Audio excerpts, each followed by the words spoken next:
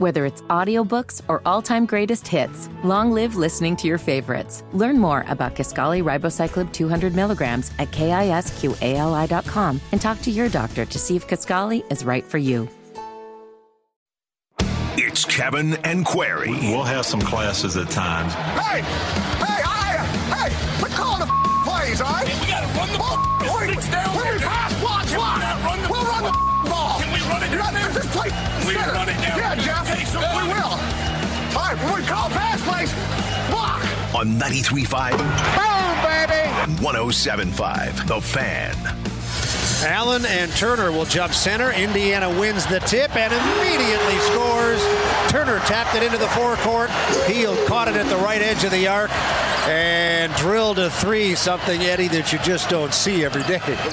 You don't, because that was the fastest three-point shot to start a game in the history of the National Basketball Association last night at the Fieldhouse, and it broke a record that was previously held, Mark, by?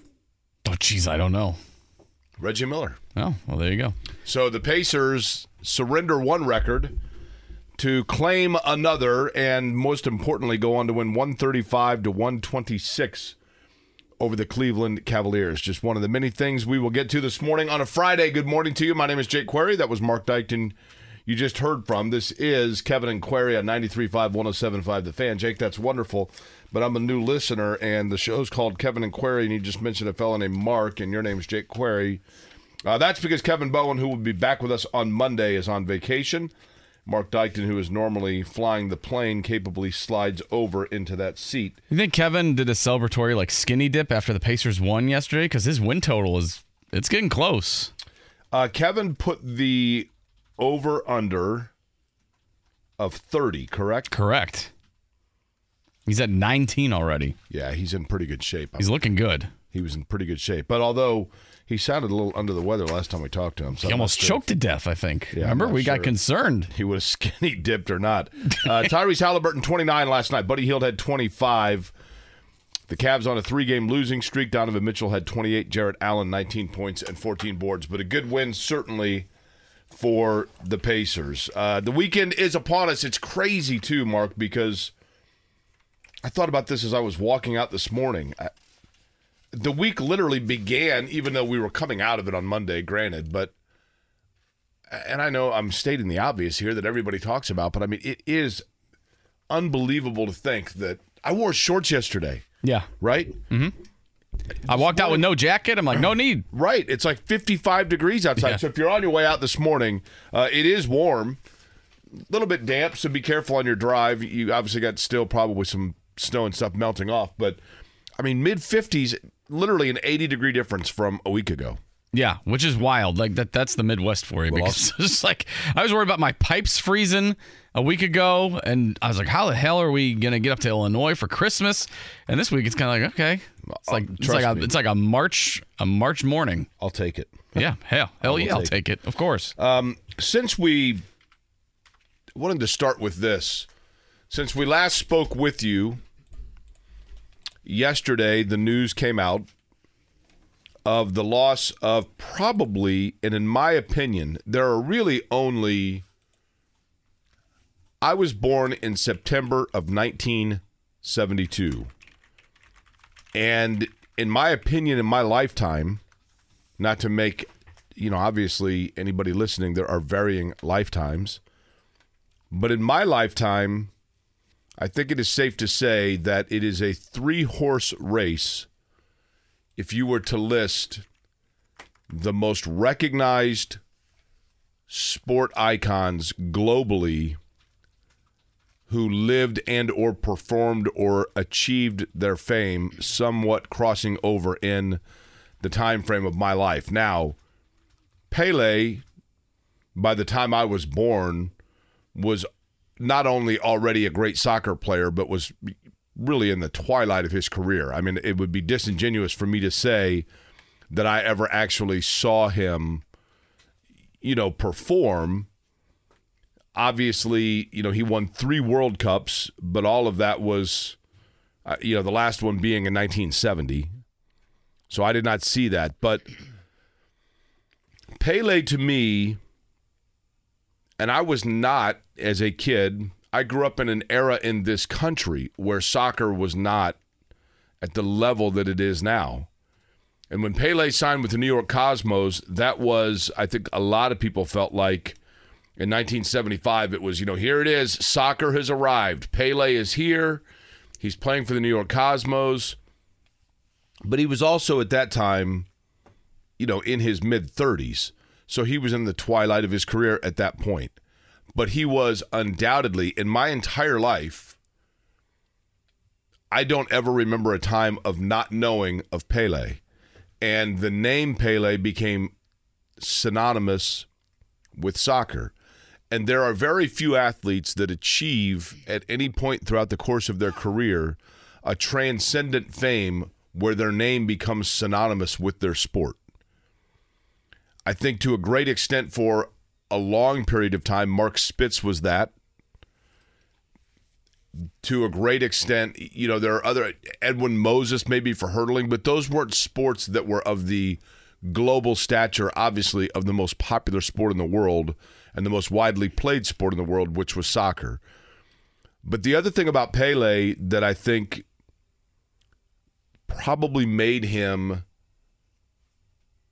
such a connection to so many people was that, to be fair, and I mean this as no disrespect to him, but to be fair, he was an individual off the playing surface who did have conflict. He was married, but there were kind of always rumors or scandals in terms of his personal life with other women. There were children with other women. There were paternity tests that he denied for a very long time. And in addition to that, though, he also served as an ambassador of sport for soccer. I think that he was globally, a lot of those things that Pele, the off-the-field stuff, was overridden, if you will, rightly so, by the grace with which he represented his sport.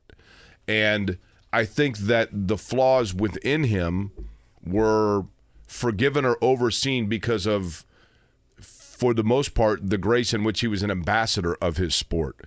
But for Mark, for me personally, there was never a time that literally when I was 8 years old and I played soccer at the Jordan YMCA for 1 year, mind you. Uh-huh. Anybody that was good, you would say, "Oh, look, it's Pele." Yeah. His name, and I realize that now for young people, I realize that would be Messi or Ronaldo, or there have been other names that have come along. But he was the first. And he was born in 1940. Actually born 2 days before Bob Knight, for what that's worth. Edson Arantes de Nascimento. I hope I'm saying that correctly. But when he was a young boy and showed a soccer acumen, he played in the first World Cup at the age of 17. But there was another soccer player, apparently, by the name of, I believe it was Bele, who when he was little, people called him, they're like, look, it's a little Bele, which became Pele, and thus became his name. He also, interestingly enough, and this is the really, I think, the sign of true transcendent greatness and aura. Pele, at one point in his career, became socially active and socially aware and was criticized and somewhat polarizing because of what were believed to be far left opinions of things. Then later, he became polarizing because of what people thought to be far too conservative in his viewpoints. And then in his final, political statement, if you will, he reached out to Vladimir Putin to express his disapproval of the war with Ukraine from the Russian standpoint. So he was very globally aware of the voice that he had. And I think it's interesting that the voice that he had was critiqued from both sides of the spectrum at different points in his life, which probably shows an objectivity on his behalf, but also the ultimate sign of one's transcendence when the way that they stand is seen from different prisms depending on the viewer. Yeah, I mean, I remember playing even youth soccer. I was probably like 6 years old or whatever. I remember our coach was like, all right, who wants to be the next Pele? And we're all like, who's that? Like, you hear that's the first time. But it was synonymous that, like, the first time you touch a soccer ball, that was the name that he was associated with the game itself. And, I mean, he has records that are just, Messi just passed, one a couple of years ago and everything. But he has long-standing records that, a lot of guys will never achieve. You see a lot of the best players these days wear the number 10, which is the one that Pele wore, and as well as Diego Maradona. So you'll see, plenty of guys wear those jerseys in honor of them because there's historical aspects to those that, that just goes throughout. Yeah, Pele, gone at the age of 82. But yeah, I mean, he was an icon in the sport, an icon in the world. There's not much else you can say that hasn't been said already with how great he was. I actually asked Tony Kanaan, when this news came out, I asked Tony Kanaan, I said, who is a bigger national hero in Brazil, Ayrton Senna or Pele? Now keep in mind that when Ayrton Senna passed away, and granted, Ayrton Senna passed away in the prime of his career as a Formula One driver, at the top of his game as a world champion, and obviously unexpectedly. He didn't grow to be an old man, and that automatically is going to elevate probably one. So when he passed, Ayrton Senna, there were like 3 days of national mourning in the country of Brazil. But again, there wasn't, and I hate to say it that way, there wasn't preparation for the loss. Tony Kanaan also being a race car driver, Ayrton Senna would be presumably Tony Kanaan's ultimate idol. And Kanaan, like instantly, like 5 seconds after I texted him, Kanaan texted back and said, man, that is like probably too close to call. I mean, 1 and 1A. I think you're talking, when you're talking about Pele and Ayrton Senna in Brazil, you would be literally talking in the United States, Muhammad Ali and Michael Jordan. Yeah. You know what I mean? I mean, it's literally probably safe with whichever way you go. Do yourself a favor, go down the YouTube rabbit hole and watch some Pele highlights today or during the holiday weekend. I did that last night. And I was like, what are you doing? I'm like, just watching Pele highlights. It was incredible.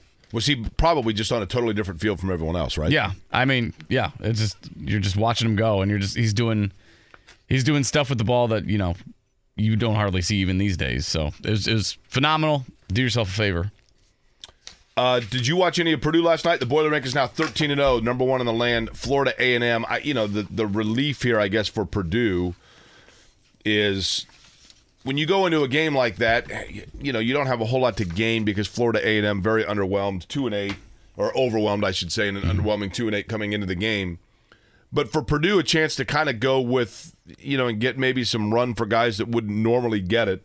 But they did what they're supposed to do, right? They go out, you take control early. Zach Edey with another double-double. Trey Kaufman-Renn continues to play well for Purdue as they get set for Big Ten play. Did you watch any of them last night? I watched a little bit. I was doing like the 2TV thing where I had Thursday Night Football going. I had the Pacers game on and everything, but I was checking in on the Purdue game as well. But yeah, they took care of business. That's all you can ask for when you're undefeated and you're number 1 in the country. The last thing you want is a surprise game to sneak up on you. And Florida A&M now 2-9. I mean, they took care of business. They've got plenty of.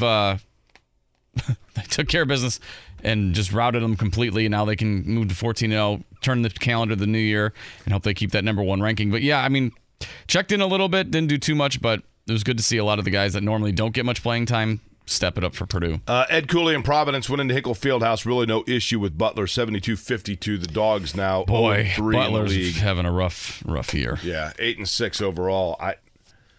Rough year is a good way to say it, right? Chuck Harris with 10. They didn't get good backcourt play at all. That league, I always felt like, and certainly there's plenty of time for this to be proven to be incorrect, but I always felt like the perfect league for Butler was the Atlantic 10. And that when they jump to the Big East, it's just a different style. It's a different size of player. I don't know, man. I was always weary of that move to the Big East. Yeah, I mean, and yeah, we kind of talked off air about it. It's kind of like Butler's in this weird predicament now where they were, the Kamar Baldwins of the world are not with the team right now, so they're kind of in almost a transition and stuff. And now you see Purdue kind of taking the reins as far as, number one in the country and all that stuff. You've got IU, so the Butler is always kind of playing third fiddle to those two teams. And then when they're struggling like they are, it's kind of like, out of sight, out of mind almost. By the way, I had several people yesterday, which I appreciate, send me photos of them enjoying for the first time a Zero Bar. Yeah, I had a couple DMs. That's delicious. I was like, well, it's all right. I mean, it's fine. But here's the thing. My point being, you'd never had one, right? Never had one. And zero bars in my life. Right. And so once you tasted it, weren't you like, well, wait, like, because I always assumed it was probably like absolutely the most horrific. A good example would be the candy bars, not candy bars, but some of the breakfast bars that are yogurt covered. Oh, yeah. And you taste them and you're like, ugh. Like, it has like kind of a soury taste. So like a Zero Bar, I always assumed, I'm like, it's got to be some crap like that, right? Then you taste it and you're like, this thing's good. Like I said, the name of it and the wrapper on it is kind of unappealing. Because like I said, the name Zero indicates it's like a health bar. And then the coloring of the wrapper makes it look like Philadelphia cream cheese. I'm like, I don't know what I'm getting in this thing. So James, that's why I think I was turned away. Yeah, I did. It was okay.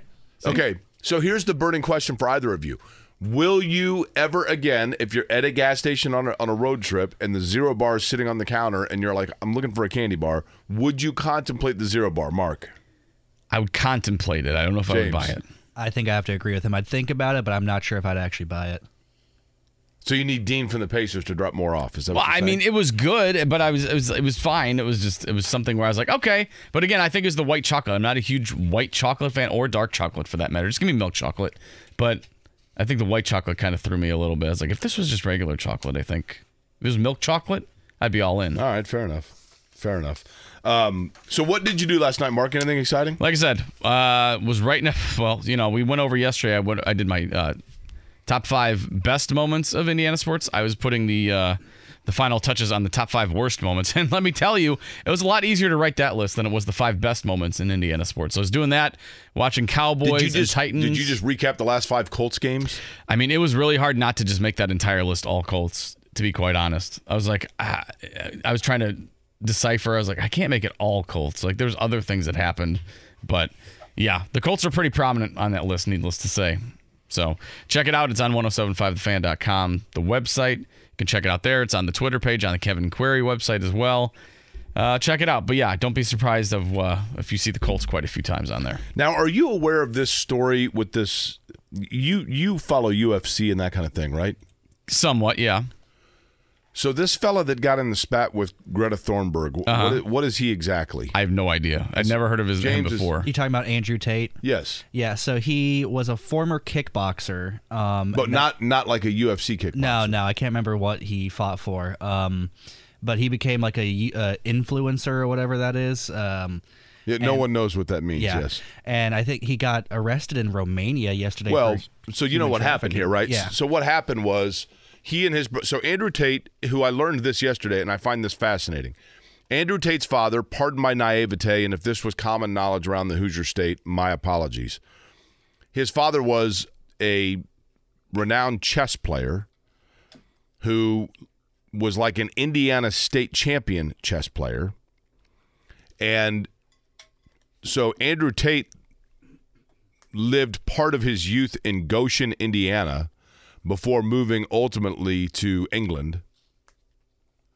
And during this time in which he has become a social media influencer, he took on almost this caricature, or reality, I guess, of toxic masculinity and like in-your-face controversial, like, I'm a man and I drive big trucks and I fly fast planes and etc. And so Greta Thunberg, who I think most know, is a young girl, European, who has gone around the world speaking on her concerns about climate change. I believe she herself has gone on record about how she's on the spectrum. And so, she's obviously very, like, when she speaks, she's very deliberate. Well, at any rate, he decided to poke fun at her on social media, and she clapped back at him with a fairly witty comeback. Which you can't say on air. Correct. And then he, like 10 hours later, responded to it, and people were like, wait a minute, like, you had 10 hours and that's the best comeback you could come up with? He basically came back with, like, yeah, well, I know you are, but what am I, right? And so he then, at this point of this story, unbeknownst to many people, myself included, he was being sought by police in Romania, where he now lives, for allegations of kidnapping and sex trafficking in Romania. But they didn't know his whereabouts. So, as best I understand it, unless this is hyperbole, which it may be in today's social media world, who knows, but he posted a video mocking Greta Thunberg, and in the video he had sitting in front of him a pizza box, which, if you zoomed in on the video, revealed his address. Boy. To which Romanian officials used that to pinpoint his address, raid his residence, and arrest him for sex trafficking. Wasn't there a show back in the day on Fox? It was like World's Dumbest Criminals. That's pretty. I mean, that's what Chuck it up right there. If your address is on the pizza box, then that's what busts you. I think it also just shows that karma's more than a record store. Yeah. You know what I mean? Mm-hmm. So, yeah, I found that interesting. When I found out he lived in Indiana, I'm like, really? Yeah, that is surprising. I saw that tweet that you sent. I was like, what? It's okay. Right. I mean, it all comes back to Indiana. Go Why not shit Indiana, baby. Why not Indiana? That is the worst possible endorsement for my campaign of why not Indiana. Your trademark saying? I tried to trademark why not Indiana. I thought you did. They blocked it. Oh. They blocked it. Why'd they do that? I didn't have a proper graphic design submission. By the way,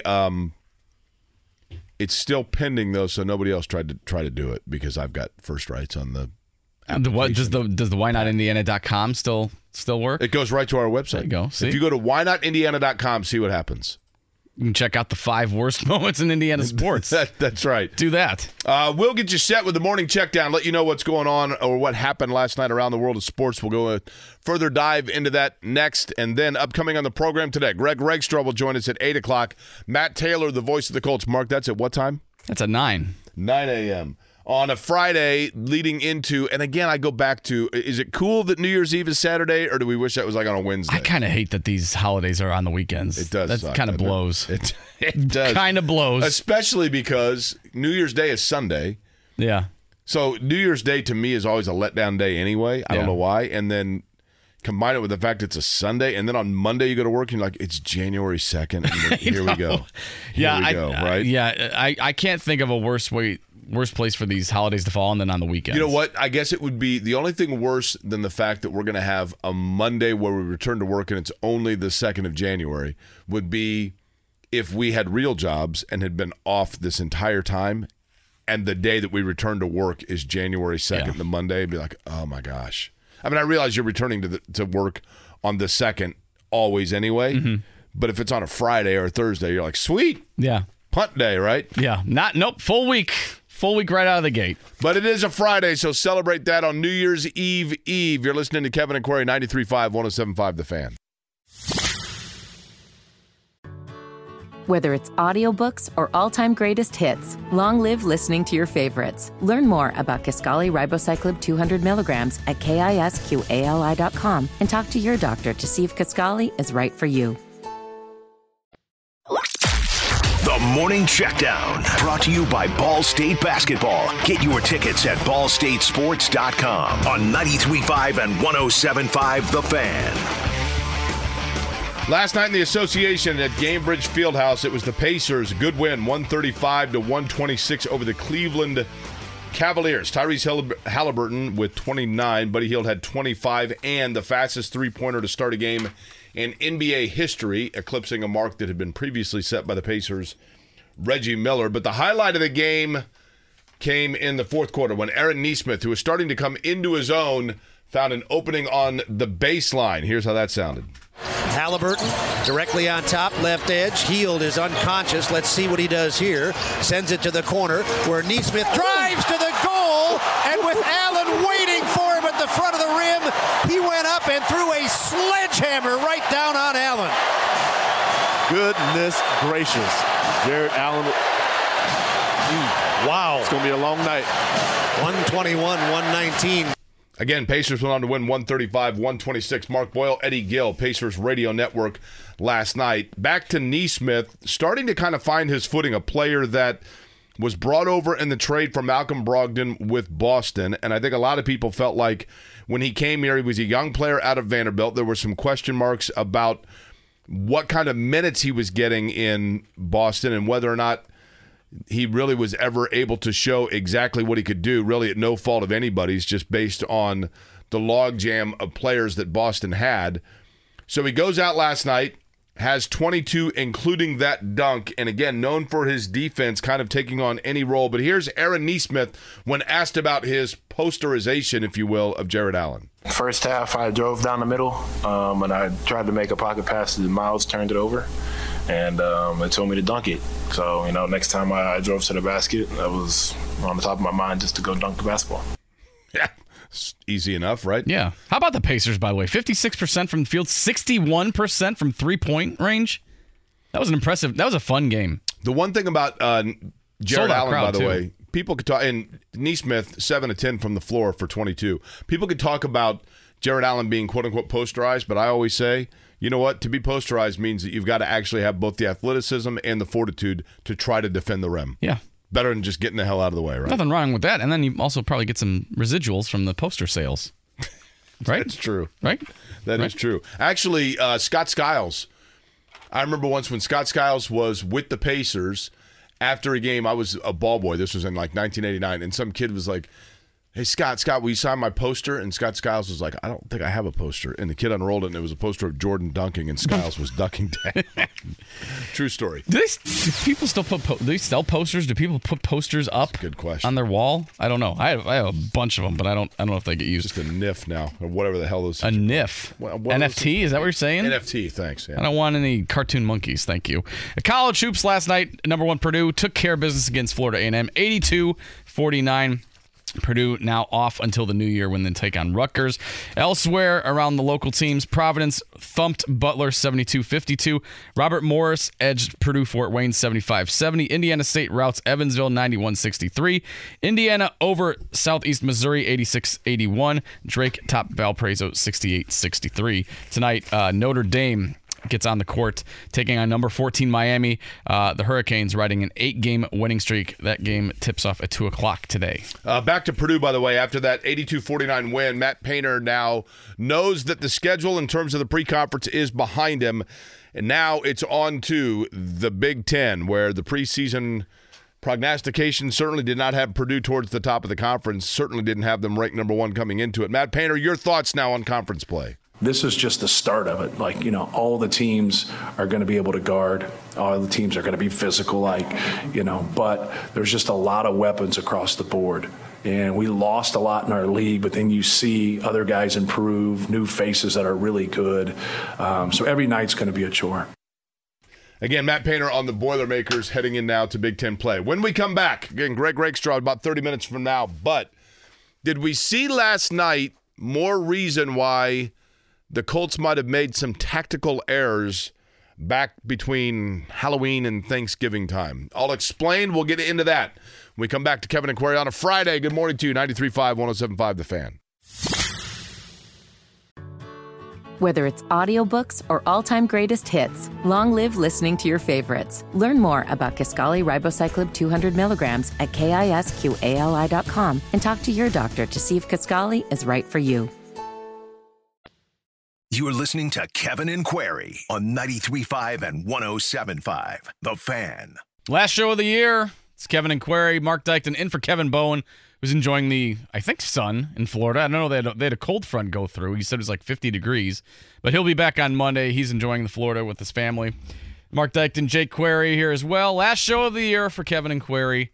We're going to talk a little Colts here. And you wanted to get into that you thought they made a tactical error about a month ago. Yeah, I'd like to begin by saying good morning to Jeremy, who is probably our most loyal listener, and just sent to me that he is listening to us. He has the YouTube stream up. Looks like he's at home. But Jeremy interacts with us virtually every morning, and it is much appreciated. Very much. Appreciate everybody that is tuning in this morning. Colts getting set for the New York Giants. That game, to be honest with you, unless you are trying to win the prize of Jim Irsay's plane to go spend New Year's Eve in New York City, which, by the way, I've met, 50 people in the course of my life, having lived in New York City, by the way, in college when I did my internship there. But I love New York. And still have friends in the New York area. 50 is probably a high number. But I've met a significant number of people who have done New Year's Eve in New York City on Times Square. Every single one of them has the same summary and recap after the fact. Wouldn't do it again? Cool to do it. No way I would ever do that again. See, my wife wants to do it, and I'm like, Ashley, there is no way in hell I have any desire to want to do that on New Year's Eve. Now, what would be your obstacle with it? To be there on New Year's Eve, because she wants to do like the Times Square thing. I'm like, but you that's gotta, what I mean. Stand there for 12 hours? That's like, the thing. So no, when I say that, I'm talking about, look, New York City is the most magical city in the world. New York City, I actually, because I talk to people now, they're like, I'd never go to New York, da-da-da. I'm like, I feel sorry for people that can't appreciate and enjoy everything that New York City has to offer. It's unbelievable. I mean, literally, the thing about New York to me that is amazing, that I love so much about it is, like, when I lived in New York, I lived in Greenwich Village, and I worked in Times Square, actually. The Viacom building was in Times Square. And every time I go to New York, Mark, I find a different neighborhood. It's like that Seinfeld episode, not to reference a 30-year-old show, but there's that Seinfeld episode where I think it's it's Elaine finds like the Bizarro world, which is like kind of like her life, but on the other side of the city. Yeah.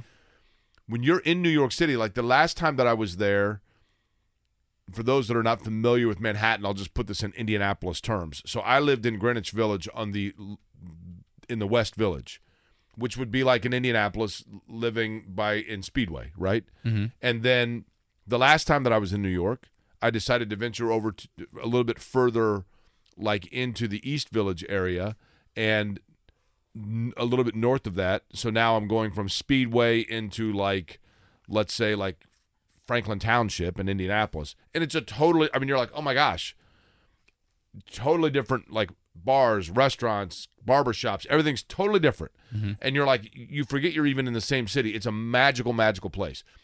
But the people that I know that have done the Times Square deal, exactly that. They're like, dude, you got to get there at like 6 o'clock at night. You're standing there's no bathrooms anywhere. Right. You can't leave, basically. Right. I've heard people And wearing like adult diapers. I'm like, that sounds not fun. And it's 20 degrees, right? Right. But for the Colts, and it is cool. I mean, Jim Irsay is offering for, I think it was 15 people or 14 people or something like that, to go on his plane to enjoy with spending money and enjoy Times Square New Year's Eve in New York City and then go see the Colts and the Giants. Cool. In terms of the matchup between the Colts and the Giants, that's the storyline, is are you or are you not going to be one who's going to fly on the owner's plane? The game itself, a lot of the intrigue is gone because for the Colts, you're completely out of it, right? And you're riding right now a 5-game losing streak. And you got Nick Foles under center again, despite the Monday night performance. So, yeah, at this point, if you're a Colts fan, I have to imagine, for the most part, you're rooting for losses. You want to up that draft stock. I don't think anyone's rooting for wins, are you? If you are, let us know, 239-1070. But I don't think the majority of people, there's no way you're rooting for a win at this point. 4-10, what's a 5-11 season going to get you? Yeah, draft. I mean, obviously the draft is impacted at this point. But where I think the Colts made a tactical error, and 20 years from now, when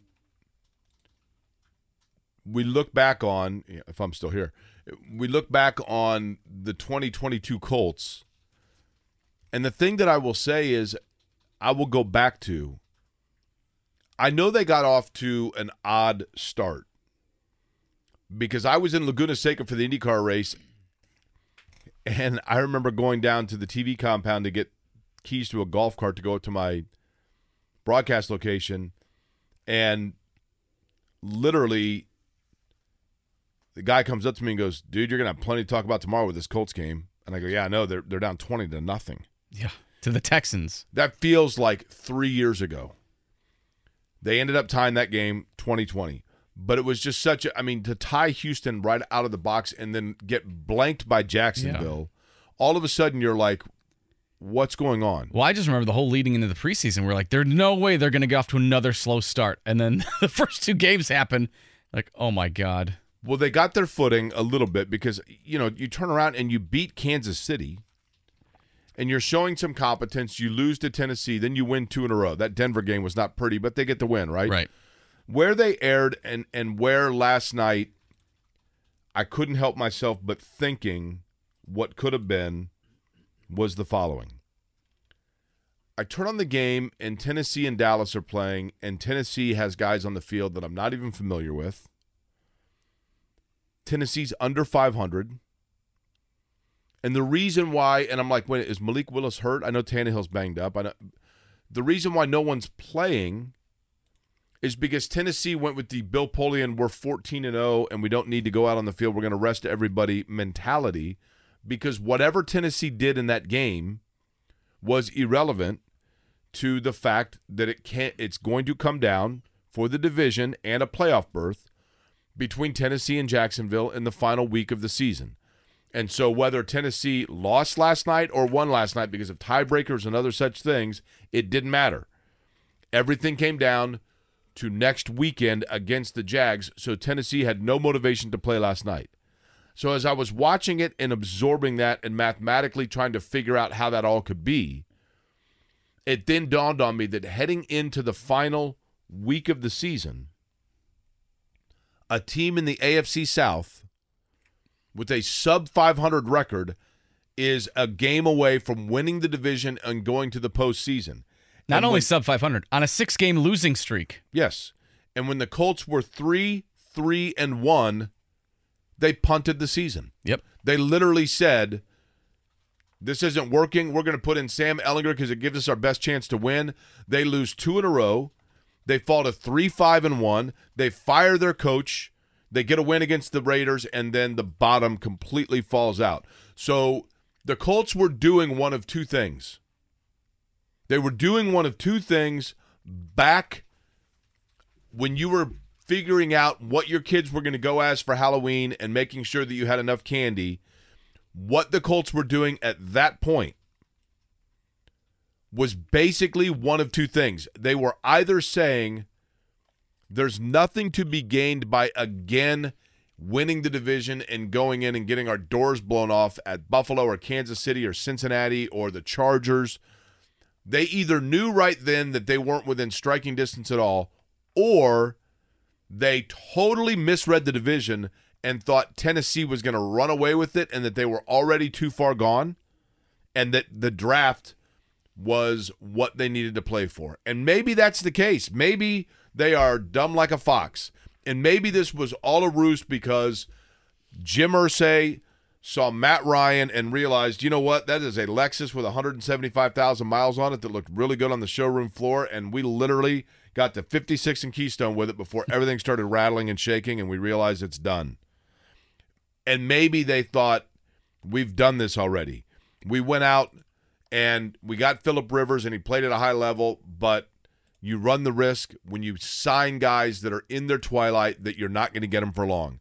So then we went and got Carson Wentz, and we listened to Frank Reich, and I personally think that Jim Irsay, part of the ouster of Frank Reich was not only that the team wasn't playing well, but still Jim Irsay's sour taste in his mouth from being sold on a guy that he felt totally burnt and misrepresented his franchise the way he wanted it represented, whether you agree with that, whether you think that he was being too critical, whether you think there was too much off-field stuff that came into play, that's all fine. But I think Jim Irsay was totally soured on Carson Wentz, and as a result of that, it fractured not his relationship with Frank Reich, but the way that he could assess Frank Reich as a head coach, and it questioned Frank Reich's ability to make key decisions or prognosticate things, and Irsay just didn't want any more of that. So they go away from Carson Wentz, then they go with Matt Ryan, and here we are with Nick Foles. Yep, here we are. Irsay mentioning the other day in that Monday night thing that he reluctantly gave Frank Reich a contract extension, which was an odd thing to say, I thought. Why? Well, you don't have to give him one, but why did you? So, yeah, it's been just a complete mess of a season. Again, highlighted in the top 5 worst moments in Indiana sports. There's not much going for it with the Colts, but yeah, I can't help but agree that entire decision-making process, when the season was very young, we were in the early stages of the season. It seemed like they were pulling the plug, and we're kind of looking around like, wait, they're doing what now? I mean, we didn't even get to Thanksgiving, and they were making these decisions. It was kind of like, what's going on here?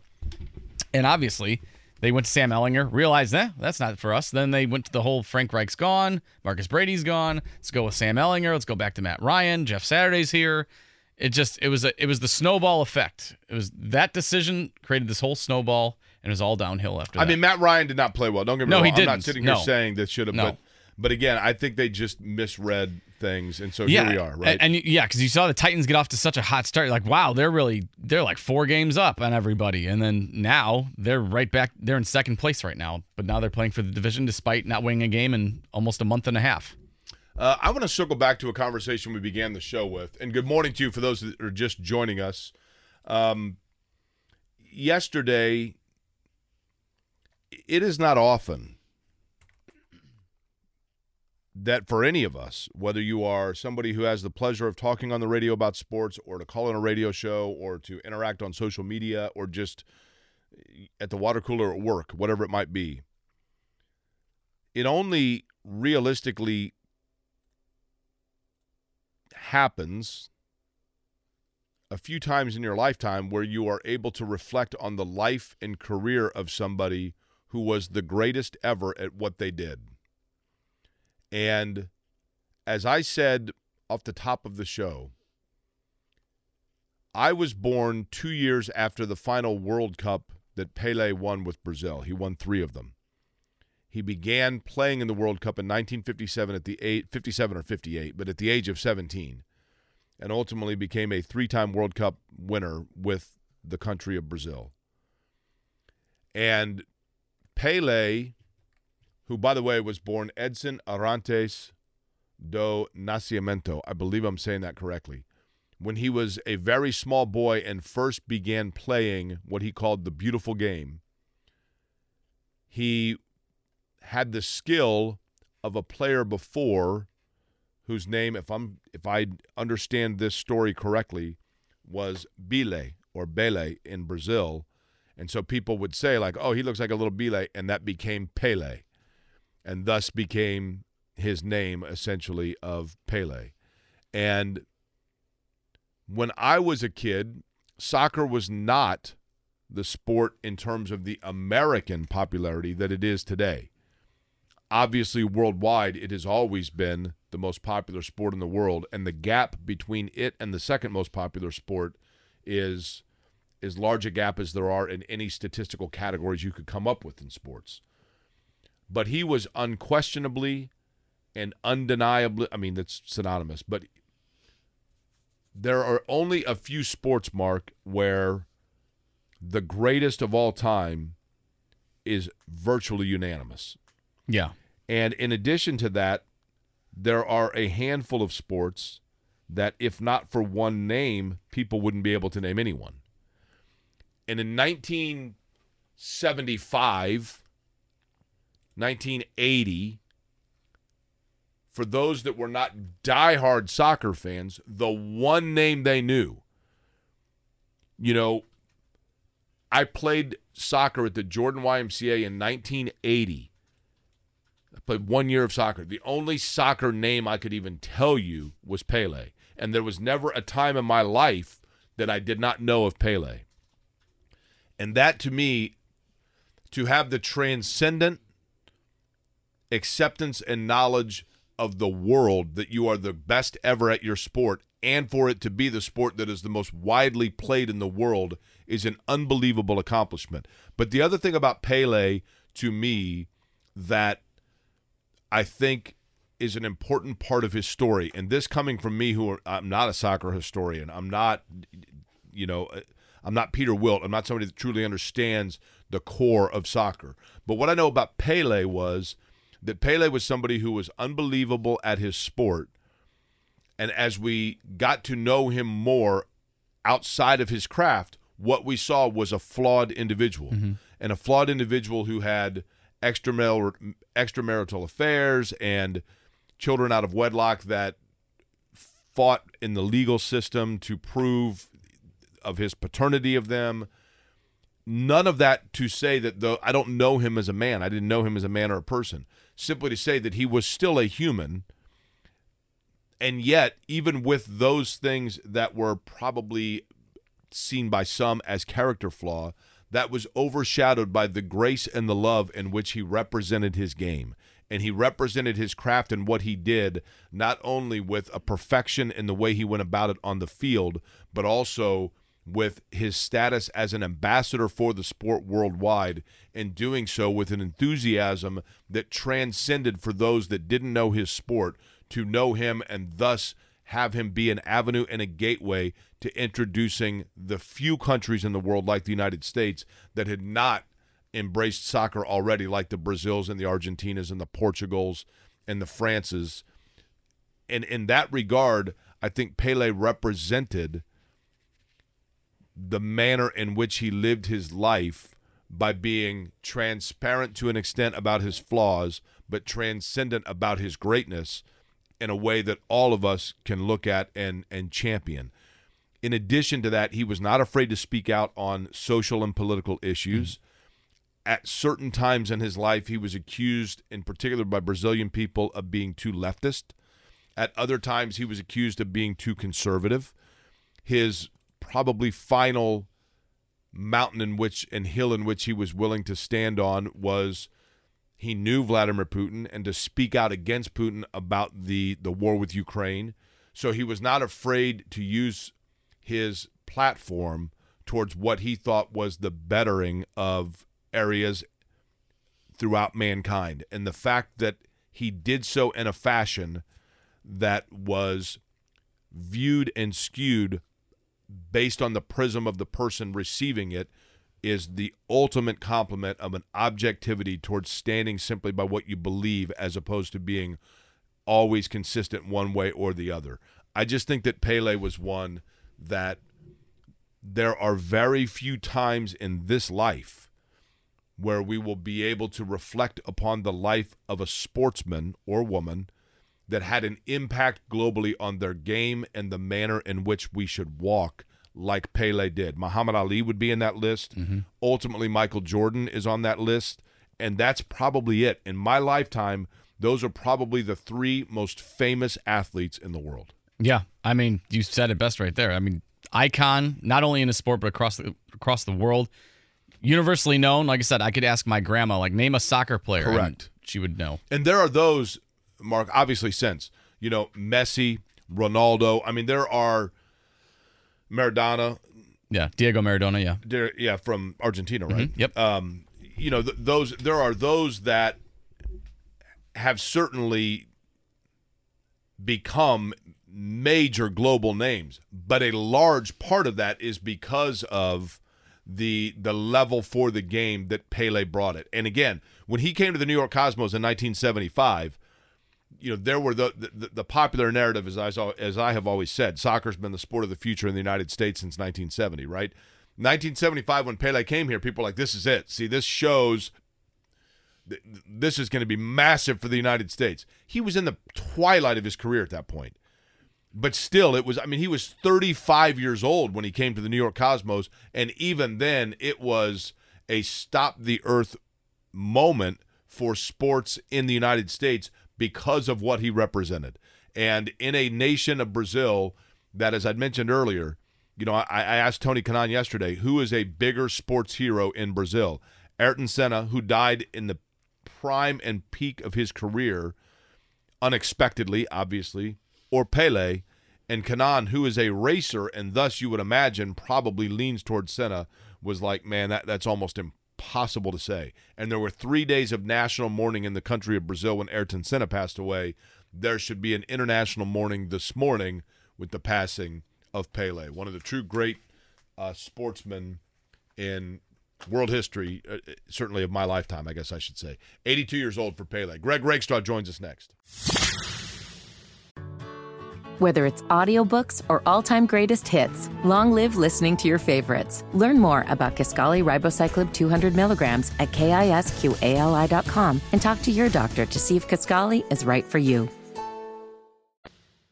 It's Kevin and Query on 93.5 and 107.5. The Fan. 8 o'clock hour. In fact, the weekend is here. It is a Friday. I guess the weekend technically will be starting tomorrow, but Jay Query along with Mark Dykton.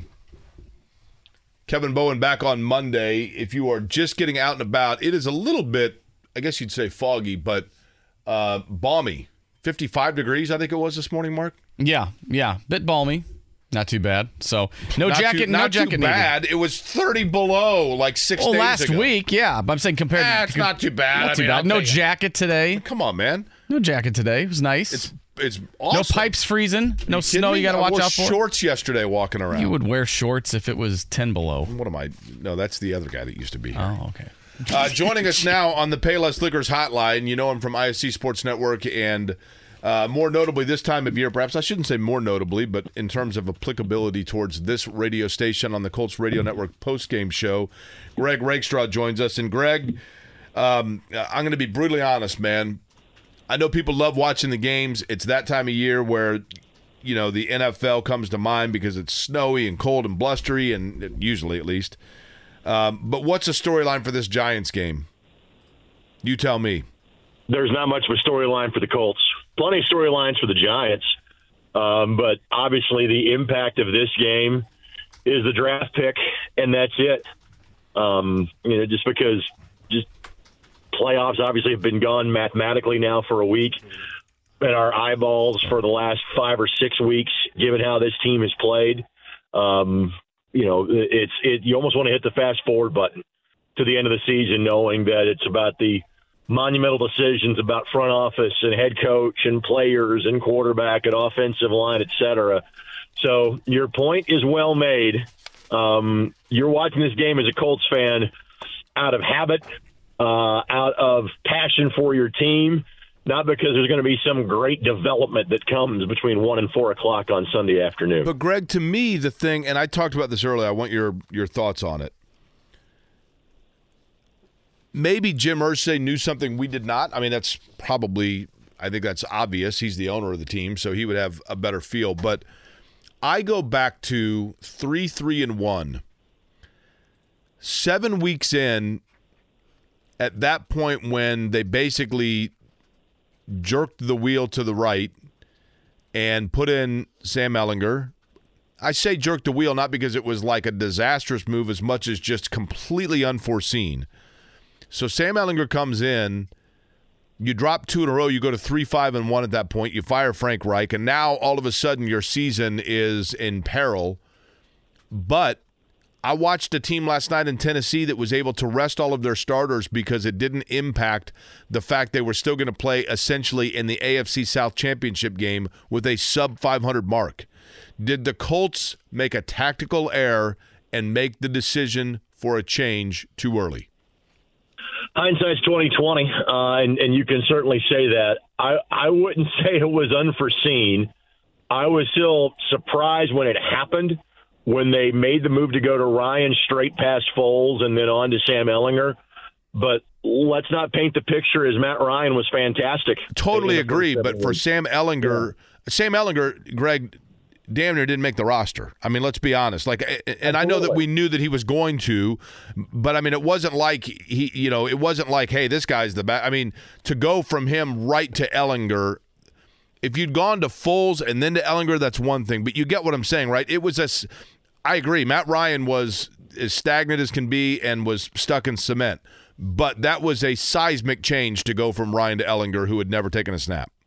Absolutely it was. No doubt about that. And yes, looking back on it, if you had stayed the course with Matt Ryan, maybe we're talking about the Colts in a similar situation playing for division championship. Maybe we're talking about Frank Reich being the head coach of the football team. Because, again, let's go back to the 2 games that Sam played. He wasn't the reason they lost the Commanders game. That one wasn't on him. It's a big part of the reason why they lost the Patriots game, and that was kind of the game that we saw coming in terms of an ugly performance. Rookie quarterbacks on their second start tend not to fare well on the road at Bill Belichick coach teams. So yes, when you look in the rearview mirror at 2022, as we often do this time of year, you can wonder what might have been. But at the same time, I just don't think this group was very good in the first place. So, Greg, why the reluctance to not go back to Sam Ehlinger at this point? Why not see what you got? Because I don't think Matt Ryan or Nick Foles are the future on this team. But are they worried that he might actually get them a win at this point, and they're just trying to get the draft pick? What do you think? I have no idea. I don't think it's about a draft pick. I really don't. I just don't think that's how this group operates. I've been saying this for the last 2 or 3 weeks. Once you got to the bye, once you knew you were not going to be a playoff team, to me there was very little point in playing Matt Ryan or Nick Foles. You should play Ehlinger just to get a better snapshot as to what you have going into the offseason. Now, maybe at this point it's irrelevant just because, you've kind of gone the last 2 weeks not going in that direction, and you are likely in draft pick territory now where you can take a quarterback in the first round, and whatever talents Ehlinger has or does not have might be largely irrelevant for this franchise going forward because you are probably taking a quarterback in the first round. I hope you are taking a quarterback in the first round. But in terms of a logical explanation as to why it's not been Ehlinger the last couple of weeks, Mark, I got nothing for you. But maybe they just really liked what they saw at Nick Foles on Monday night and said, we need 2 more games of that, please. You know who liked what they saw from Nick Foles on Monday night? The Los Angeles Chargers. That's right. They really liked what they saw from Nick Foles on Monday night.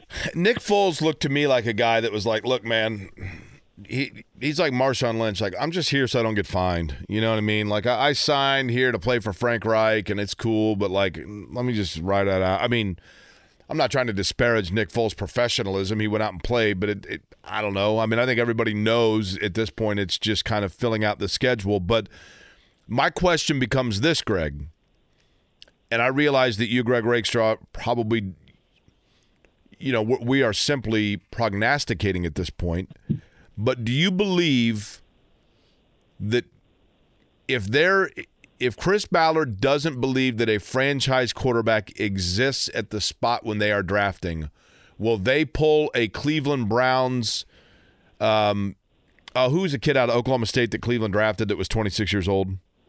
That would be Brandon Weeden, correct? Yeah. So when Cleveland drafted Brandon Weeden, after the fact, it was like, well, the clock was running down and we needed a quarterback, and we kind of just knee-jerked, and it was like we took him because he was on the board and he was a quarterback.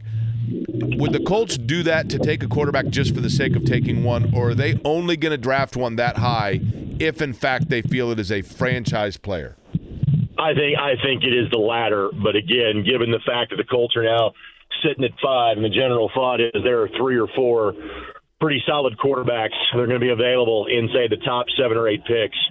I think there's enough of a cushion there because, again, let's face it, signs do not look promising against the Giants. The Giants aren't a great team, but the Giants have gotten the most out of their talent during the course of the season. They have found ways to win close games, which obviously the Colts have not done over the course of the last couple of months. And then you have the Texans game, which, who knows how that could go at this point in time, even though they are clearly the worst team in the National Football League. So I think discussion is largely moot. I think you're going to get a quarterback at the spot that they are at that can help this team going forward. But at the same time, no, I don't think they'll force the issue. Just take a quarterback from a PR standpoint. Okay, better option for the Colts next year based on the personnel that you've been able to see this year and the talent or the depth of their roster. Better option. Drafting, say, a Will Levis and taking your chances that you can develop him over the next 2 or 3 years, or bypassing on Will Levis, signing a Derek Carr type player, I know that would have to be a trade, and then drafting a generational left tackle to protect him. I wouldn't be opposed to the latter. I think the fan base would riot if that's the way that it goes. I would agree. I think so, too. And again, the analogy, since you and I, Jake, are king of the analogies, when it comes to the last 3 or 4 years, again, I don't fault the logic of the way the Colts handle the quarterback position. I understand going for the veteran, going for the best available trade or free agent that you could, knowing the pieces that you've got around you, thinking, hey, we just got to be good at the quarterback position. You don't have to be great because of the other talent around you. Well, that may not be the case anymore. given the fact you're a 4-win football team 15 games in. It is time for a reset. I do think it can be turned quickly here because of some of the foundational pieces that they have in place, but still, you got to stop patching the tire. The tire has blown at this point. You got to go and get a new one. And so from the Colts' perspective, it's time to have a guy that you can build around at the quarterback position, not a guy you are simply trying to plug in and hope he fits. And Greg, I've wondered this. So you tell me your thoughts on it. Greg Rakestraw is our guest on the Payless Liquors Hotline. The question of going with Nick Foles down the stretch as opposed to Ehlinger, I've wondered if that's not perhaps because they still have some areas offensively that they want to assess and evaluate, and they need to see how some members of the offense respond to a guy who has experience and has timing and can read defenses, and it gives them a better assessment of what weapons they have for the next quarterback as opposed to evaluating it with a rookie that is kind of learning on the fly, if you will. Does that make sense? The only guy that I can think of that'd be applicable to would be Bernard Ryman. Just because you've got Michael Pittman, did you know what he is? Alec Pierce? Yeah, but Alex coming back next year. Alex going to be here for the next 3 or 4 years. He's been good, not great, but he's shown you some flashes. Again, the guys, and I've been saying this for the last month, not just Ehlinger I want to see. I want to see more of Nick Cross. I want to see more of Mike Strawn. I know he missed a game because of a concussion. I want to see more of Desmond Patman. The guys that you're like, hey, they've been around for a couple, 3 years, but we haven't seen much of these guys. Can they be guys that can contribute in a regular season scenario in the National Football League? We haven't seen them. So if you were seeing more of the young guys on offense, yeah, maybe. The running back spot, Zach Moss is under contract for next year. Deion Jackson under contract for next year. Your Jonathan Taylor is going to be your lead back next year, set at the running back position. You kind of have an idea what your tight end room is going to look like, next year in terms of the young guys. And I would love to see them feature Jelani Woods more. 3 catches last week looked good. He needs to get the ball more his direction. He's not. So, yeah, there's some sense to make of it if the Colts are playing it that way, and they just haven't been. Greg Rakestraw joins us on Kevin Inquiry. Mark Dykton in for Kevin Bowen on 93.5, 107.5 The Fan. Greg, if you listen to Jim Irsay, Chris Ballard is going to be back as GM in 2023, which means he gets to put a stamp on another draft class, gets to make the franchise quarterback decision, possibly hand out some contract extensions. Has Chris Ballard done enough in your mind to earn another shot at GM for 2023 and beyond? I'm going to leave that up to Jim Irsay. When you look at 6 years and you've made the playoffs twice and won one playoff game, that leaves some things to be desired. And again, how the quarterback position has played out, I really don't fault Chris Ballard for that. I understand the logic behind every move they have made at the quarterback position. But I think it's fair to question him at this point. Let's put it that way. Greg, I've always said this, and I don't blame Chris Ballard for this, actually. I'm not saying I wouldn't probably be the same way. I can understand if Chris Ballard thought to himself, I'm not going to draft a quarterback because for one of two reasons. Number one, I'm not going to draft one just to draft one. If there's not a guy that I think can play and win for me right now or 2 years from now, I'm not going to draft him. And number two, we all know that when you and I've said this on these airways many times, when you're a general manager and you draft a franchise quarterback, the clock begins. And you basically ride, or you either ride the tide or you sink in the boat with that quarterback. And I totally understand why you would hold that off and stay that as long as you can. So again, I just think it goes to this team has been in win-now mode for so long. It has been since the offseason after 2011 where there was even any inkling of a reboot or a rebuild or a relaunch.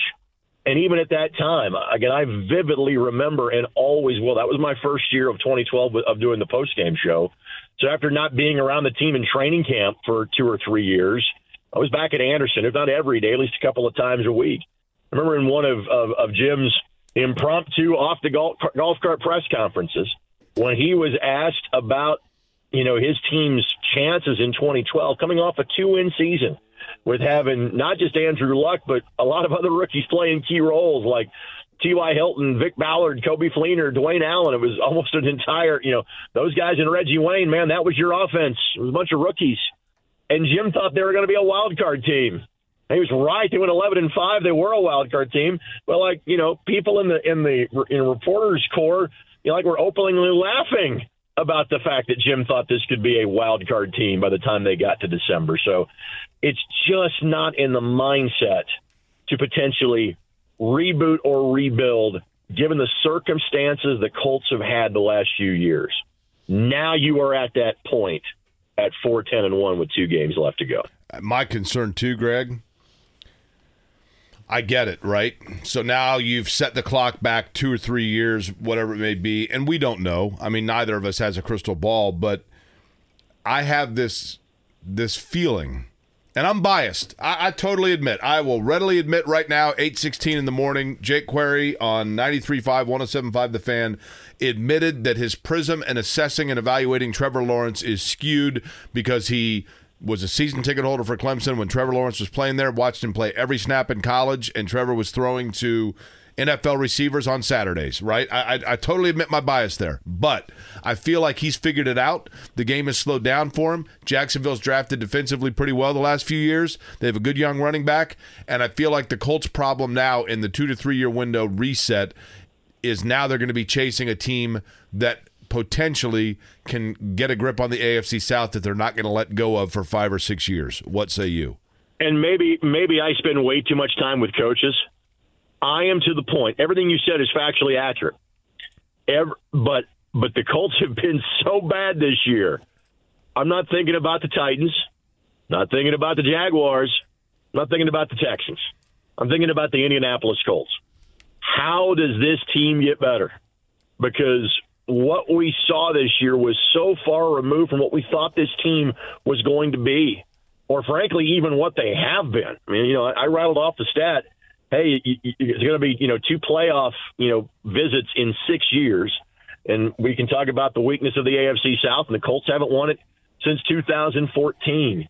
But even in, the every year other than 2017, where you didn't have Andrew Luck, it's Kobe Brissett's team from week 2 on, that was a 4-win season too. Other than that, you've been in contention for a playoff berth. You've been in contention for a division championship. You waved bye-bye to contention for a division championship. In a division where the winner is likely going to be 8-9, you waved bye-bye to that at the end of October. And so right now, the focus can't be on the other teams in the division. The focus has to be on West 56th Street. Get that right, and everything else will take care of itself. That's well said, Greg. It's the end of the year. You're right. You've been around coaches a lot. It's our last show of the year. Everybody's doing, best moments, worst moments of the year, this and that. What is the high point of the Colts season and the lowest point of the Colts season? See if you could pick one. The high point was the caliber of the preseason broadcast. That's right. That guy knows what he's doing. The high point comes at the end of the Houston game, Mark. When it's over? Yeah. The high point, sadly, would be the first one of the year because of whom you beat. Yeah. Beating the Kansas City Chiefs and getting to 1-1-1. Obviously, team was briefly above 500 at 3-2-1 contact after week number 6. It has all gone downhill since that time. The high point would be that. The low point, take your pick of the New England Patriots or Monday Night Football when you go 0 for whatever on third down conversions and score 3 points. That's pretty low when something like that happens. Did you ever watch 3-2-1 Contact, Greg? Was that around when you were a kid? It was in my bailiwick, yes. It was in my era of PBS viewing on Channel 15 in Louisville as a kid. I think my mom, 3-2-1 Contact is the answer. I have no idea what you guys are talking about. I can literally see the animation of the open as you're singing that song. I think my mom tried to coerce me on several occasions to become a regular viewer. And it just, I know this is going to sound crazy to you. The math science shows never really connected with my brain. You were more of an electric company type of fella? Is that what you were saying? When Morgan Freeman used to yell, "Hey, you guys," I thought it was cool. I actually, did you like Gumby? Remember that there were public television cartoons also. Gumby, and then they had their own little Tennessee Tuxedo. Did you like him? I was more of a Captain Kangaroo. Yeah, that's cool. Yeah, Mr. Green Jeans was cool. Sesame Street, I think Guy Smiley's been a huge influence on my career, so I tend to lean more in his direction.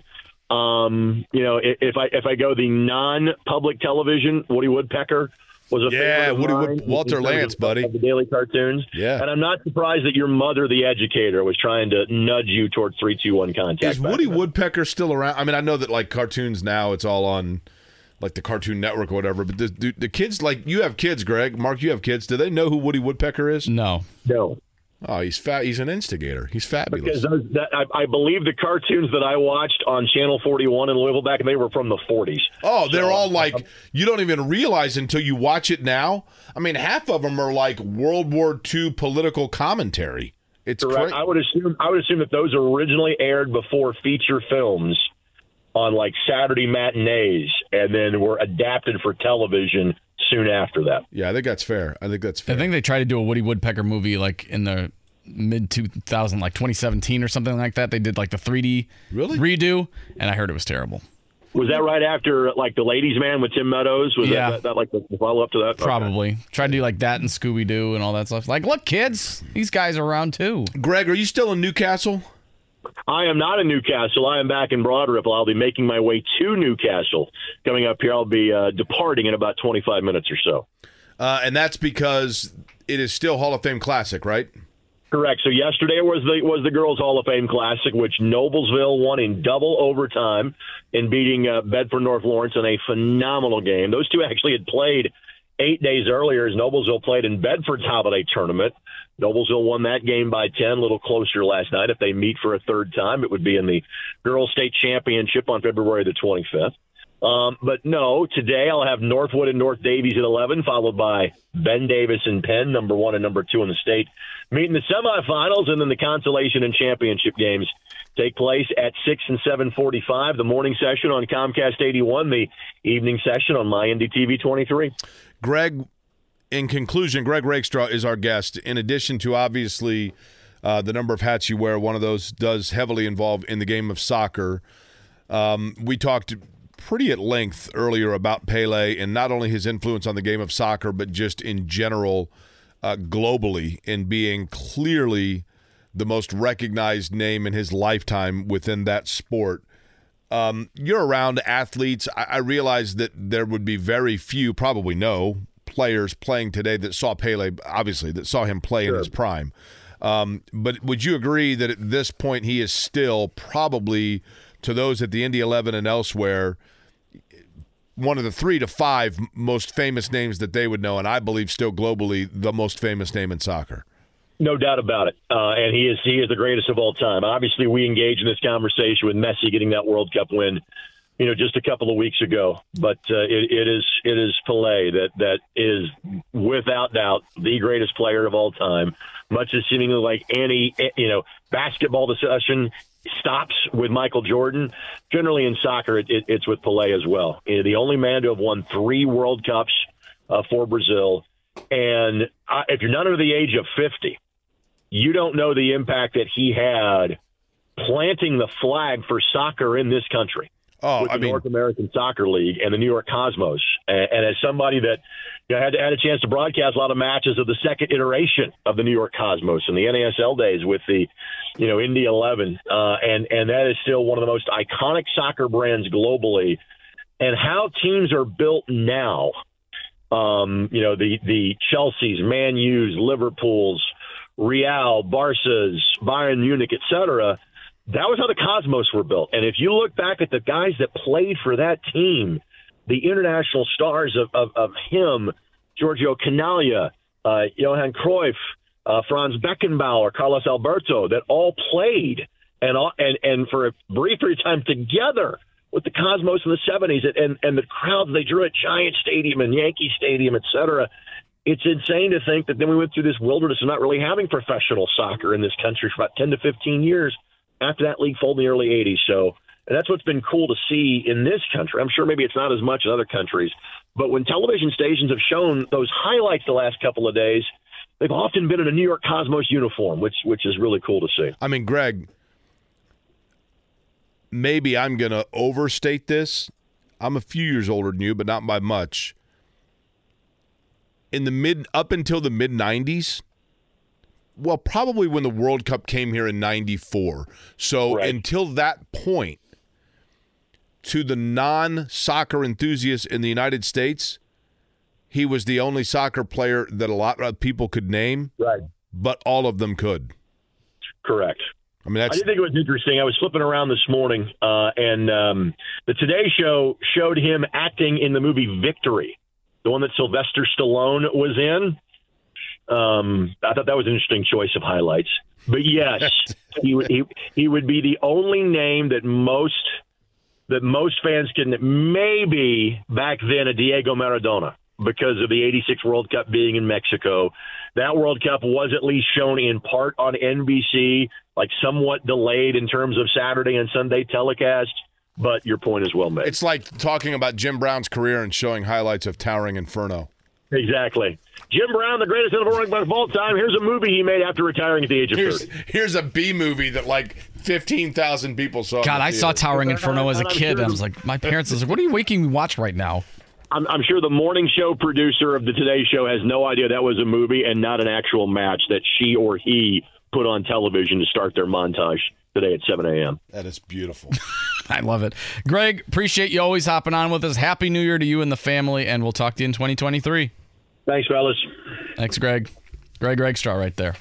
Do we need to get to a morning check? We do need to get to a morning check down. Thank you for asking. I can never remember that. The Morning Checkdown, brought to you by Ball State Basketball. Get your tickets at ballstatesports.com on 93.5 and 107.5 The Fan. Usually you're like craning your neck over the computer screen. What are you doing over there? We got to check down. Like, I look at you and telepathically, and now you're in this other seat, and it just completely throwing you off. Yeah, exactly. Last night, no throw off for the Pacers, 135-126 over the Cleveland Cavaliers. Tyrese Halliburton had 29. Buddy Hield had 25. Aaron Nesmith had the highlight of the game, a baseline dunk against Jarrett Allen. He had 22 in that game. Now, here's the curveball for the Pacers last night. Rick Carlisle was ejected for protesting what was, he was absolutely right, 100% a non-traveling call against Cleveland. So Lloyd Pierce carried them home, the assistant coach. Afterwards, Lloyd Pierce talked about Aaron Nesmith, who was acquired for the Pacers in the Malcolm Brogdon trade from Boston, and the fact that he's wearing a lot of hats right now for the blue and gold. You know, he is the ultimate team guy. He plays a role that a lot of guys in the NBA are afraid to play, which is you tell him to play the 4 and guard a big guy, great. You tell him to guard the elite scorer, great. You tell him to just go stand in the corner, great. He has no problem with any role that we give him. And for him to be a closer tonight in a game where we needed someone to close this game out, big moment. And the guys gave him a lot of love in the locker room, and I think we're all excited for Aaron. Pacers moved to 19-17 on the season. They'll try to mark in 2022 with a 3-game winning streak. They take on the LA Clippers Saturday at 3 o'clock.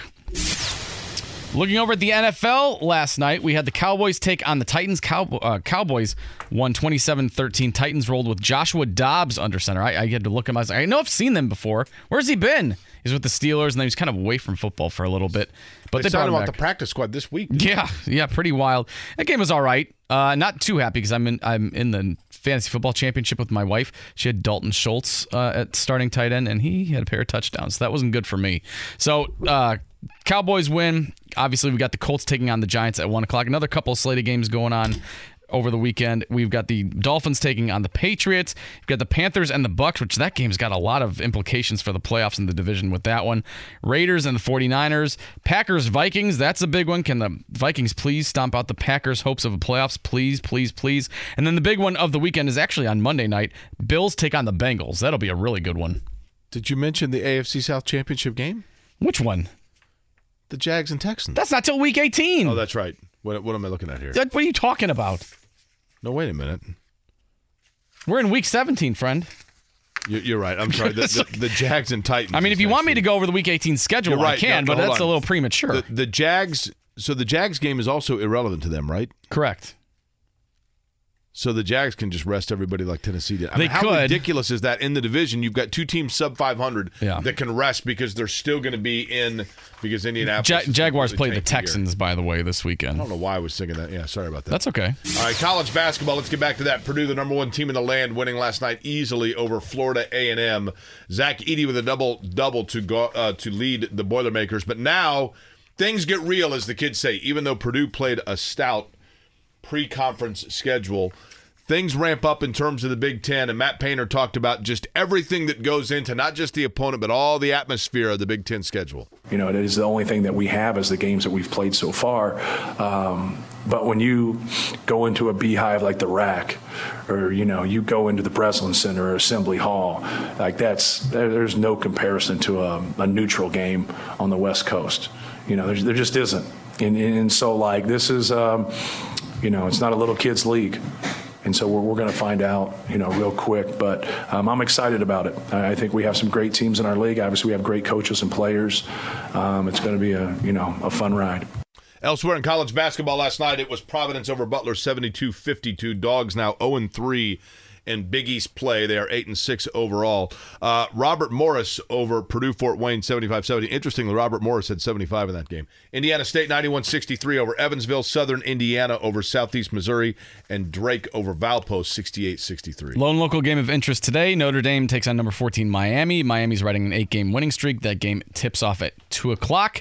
In college football, in bowl games, Washington, Florida State, and Minnesota all winners last night. Who were the losers? That would, boy, Florida State now I won just the scrolled Cheez-It away. Bowl, right? What? They won the Cheez-It Bowl, right? Yeah, Florida State won the Cheez-It Bowl 35-32 over Oklahoma. Minnesota 28-20 winners in the Bad Boy Mowers Pinstripe Bowl against Syracuse. And Washington topped Texas 27-20 in the Valero Alabama Bowl. So that was the 3-pack of games there. Where was the Valero Alabama Bowl? Obviously in Alabama, but where? Birmingham? I'm guessing. Montgomery? I scrolled past. Mobile? Let's see. Tuscaloosa? Auburn? I don't know. Who cares? Dalton? It was probably like 20,000 people there. Today, though. Leeds? I'm running out of Alabama towns. Can Today, you find though. out, please? No, I'm not looking it up. Today, though, you got to be a little juiced up. You got your Clemson Tigers taking on Tennessee. That's a nightcap, the Orange Bowl 8 o'clock, today. baby. 8 o'clock. You and Jason Hamm are going to throw down on the 4th floor later today. Wyoming and Ohio battle in the Barstool Sports Arizona Bowl. South Carolina and Notre Dame. Kevin's all lathered up for the Gator Bowl. That takes place at 3:30. Also, Pittsburgh, UCLA, and the Sun Bowl. And, of course, the big one, the one that we should stamp our show's name on, the Maryland, NC State, Duke's Mayo Bowl. You are so excited for that one. Come on. First off, I can't believe that Mayo gets you that disgusted. And then yesterday you're like, hey, try this white chocolate nougat bar over here, 0. Hold on. Mayonnaise is so incredibly foul. And if it's not foul enough, then you get these people that put relish in it. Oh, see, I've never done that. Now, I don't mind relish. Haven't you ever seen like in like tuna salad people put I've seen relish? it. I'm saying I've never done that with my mayo. It's bad enough you've got one bodily fluid looking thing in mayonnaise that's horrific, but then you add the relish and now you got a double whammy, okay? And I don't mind relish, but I don't want it in the aesthetics of it is horrific. But not only that, and nothing against the Dukes folk, I'm sure they're fine people. I'm not even if you're going to dunk mayonnaise on me, I at least want it to be Hellman's, right? Well, Hellman's is good. Dukes, nothing why wrong it's with called Dukes either. Hellman's? Why? Because when people look at mayonnaise, they go, "Hell, man, I don't want that." Now, if we If raised money for like a charity of your choice, you would get mayo dumped on you, right? That is an incorrect statement. Really? Mm-hmm. Oh, okay. Listen, your charity of your choice. Listen, raising money for whoever. No. Let me tell you a little story here, Mark Dyke. Lather me up in mayo. I don't care. Okay. Well, let me tell you something. I was part of the Indianapolis Children's Bureau, now Firefly. They do a celebrity cook-off every year at Benihana. I always feel bad because, A, I'm not a celebrity, and B, these poor people pay decent money to get a table for a celebrity chef thinking that, like, you know, Tyrese Halliburton's going to come out, and instead it's some dog and pony show radio host, right? Hey, kids, I think we're getting T.Y. Hilton. Who's this guy? Right, exactly. Who's this dude? Who's the tall, awkward guy? So during the COVID year, they couldn't do it, obviously, in person, so they had us do online fundraising, okay?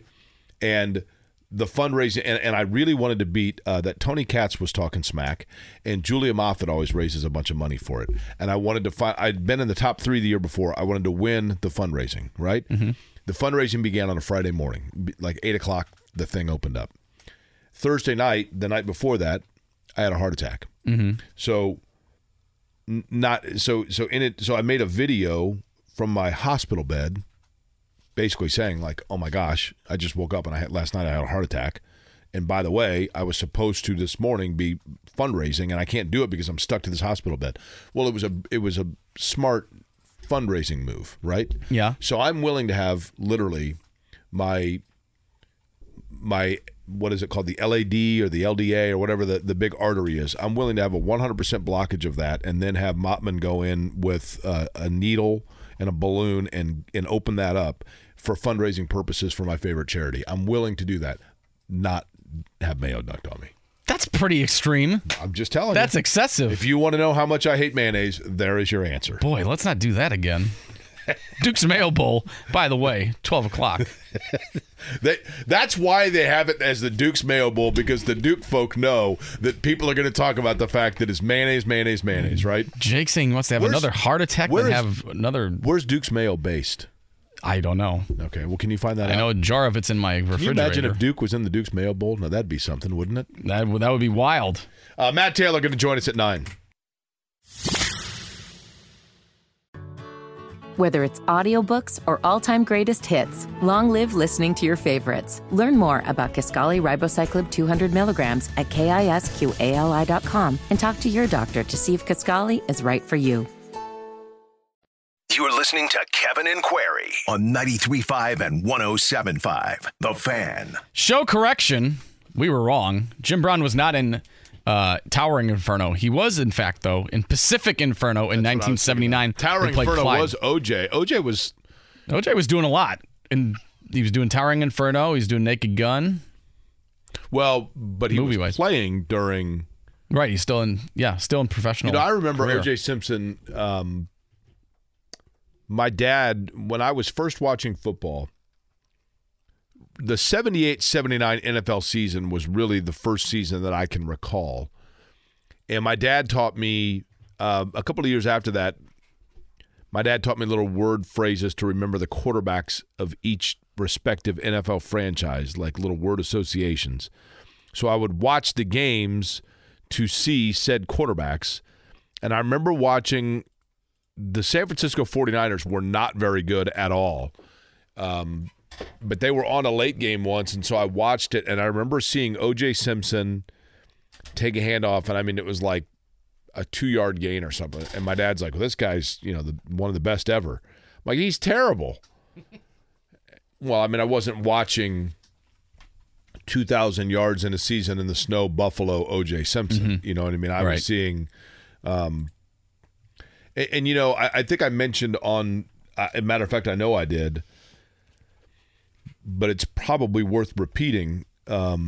Like Charlie here from IU that did radio at Carmel High School is in here. For young people that don't grasp, understandably, or couldn't grasp, when the O.J. Simpson Bronco chase happened and the saga with Nicole and Ron Goldman and the murders with which he was charged and ultimately acquitted, for those that are unaware of, I forever I have tried to think of somebody that could put in perspective how shocking that was in 1994 because of where he was in the American landscape from a pop culture standpoint.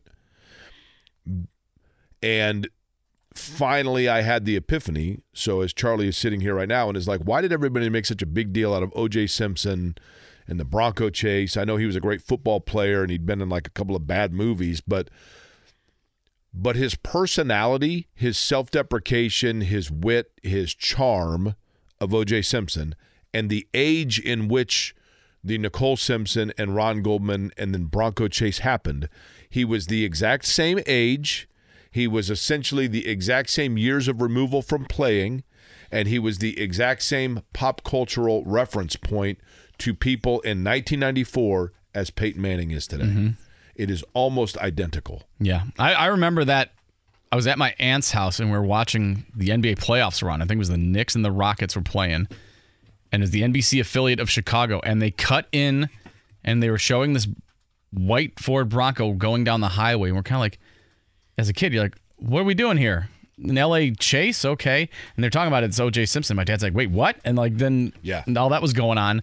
And then probably the more surprising thing is they did the picture-in-picture, but they put the NBA game in the small screen. And they took over the whole screen was the O.J. Simpson chase. And it was wild. My entire family gathered around the TV because they didn't know what was going on. Do you know that night, the night of the O.J. Simpson Bronco chase, was at the time, now I believe perhaps it's been surpassed since then, but at the time, that was the most lucrative night in the history of Domino's Pizza delivery.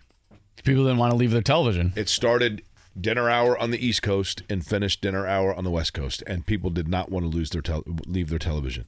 Last night, did you watch any of the Manning cast? There's a Manning cast on Thursday night? There was. I think there was because they sent out a clip of it. Maybe it was from Monday.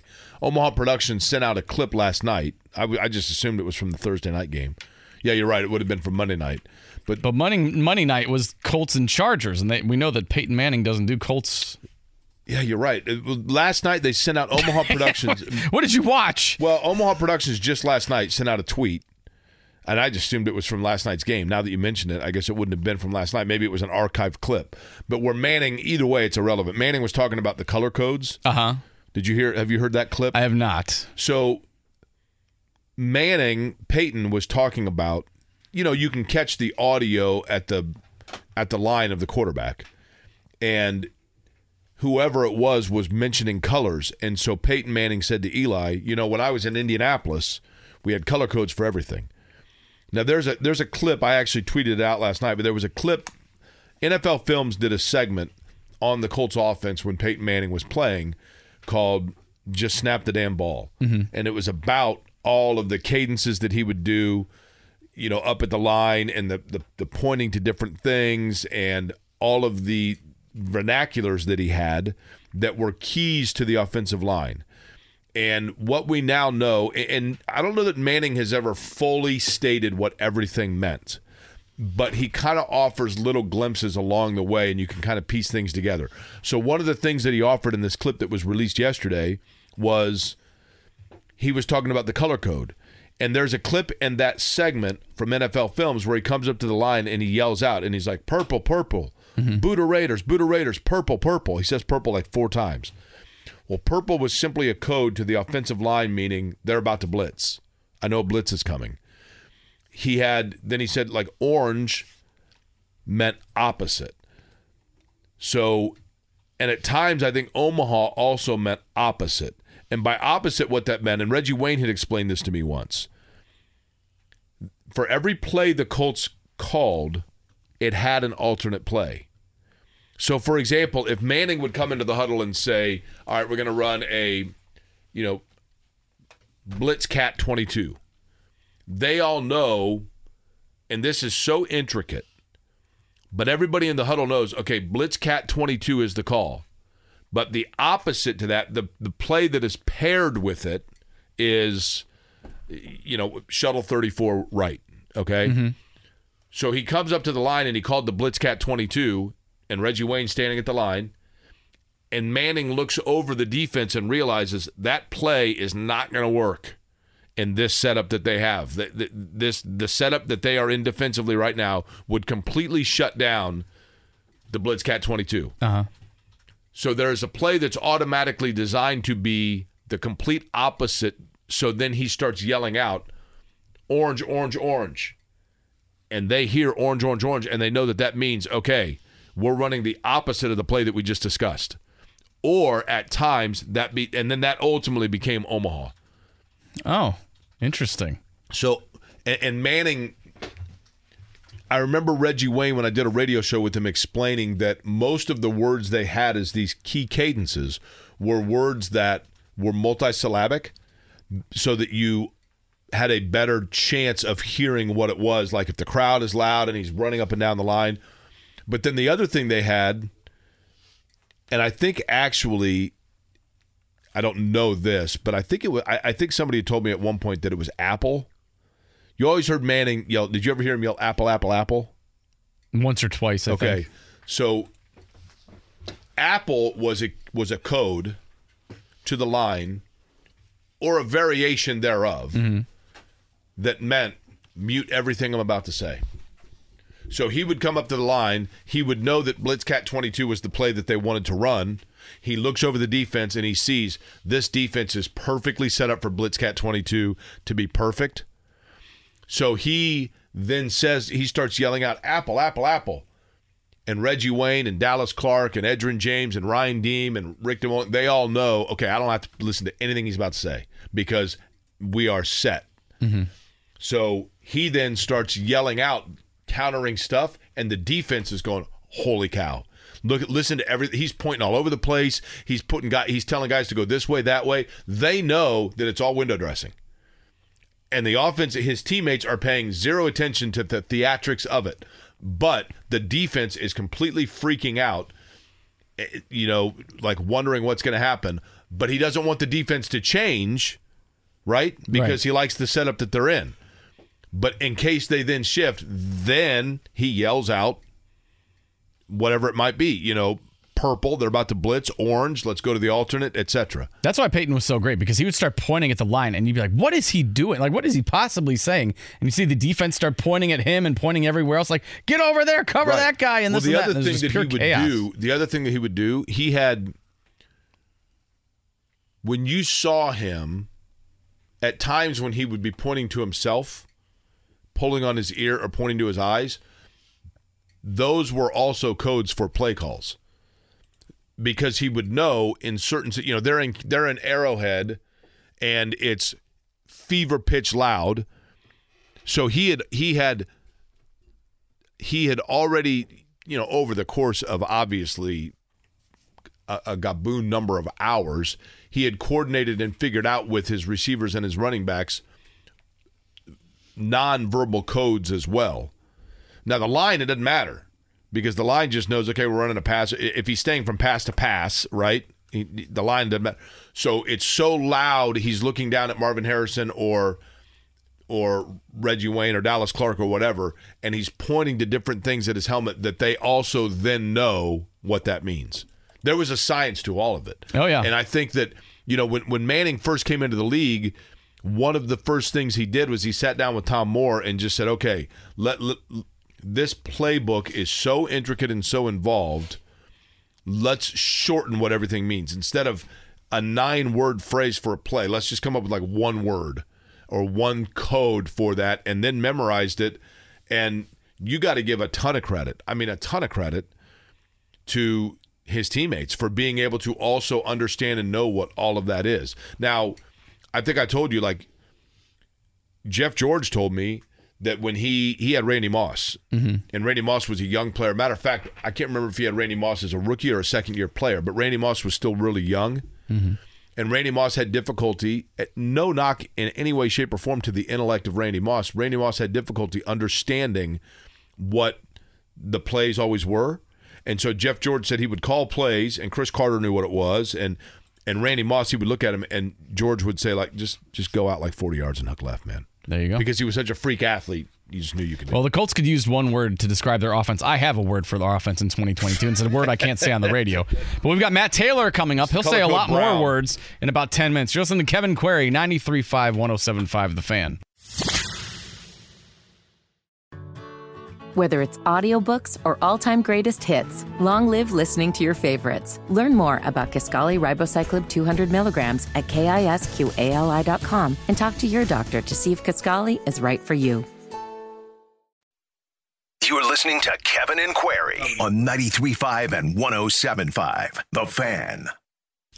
You got big plans for New Year's Eve, Mark? Not too much. I always think New Year's Eve is kind of the blow-off holiday. Like, I'll stay up till midnight, maybe watch some TV, but we don't make a big deal out of it. Which one do you watch? Like which?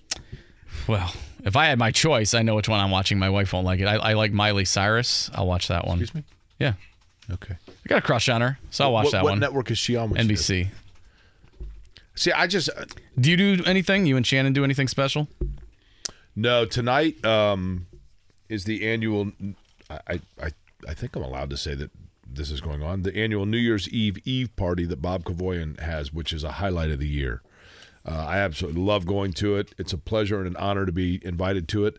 That's tonight. Tomorrow night, I don't know. Shannon's been under the weather, so I don't know what's planned. But I always watch ABC just because when I was a kid, Dick Clark's rocking New Year's Eve, and then for a couple of years it was fun to watch him arm wrestling with Ryan Seacrest for the microphone. Yeah. And now Seacrest does it. Yeah. But I would imagine that's what we watch. But I think New Year's Eve's kind of... Yeah, same thing. Like, I've never been a huge fan. As a kid, you're like, well, I'm staying up till midnight, and now it's like I wish I could go to sleep at midnight. Sometimes I can't fall asleep. Yeah, I'm with you there. Matt Taylor, the voice of the Colts, joins us next. Whether it's audiobooks or all-time greatest hits, long live listening to your favorites. Learn more about Kisqali Ribociclib 200 milligrams at KISQALI.com and talk to your doctor to see if Kisqali is right for you. What's happening on West 56th? Presented by Shelby Materials, the concrete and aggregate experts. We'll find out in 30 seconds.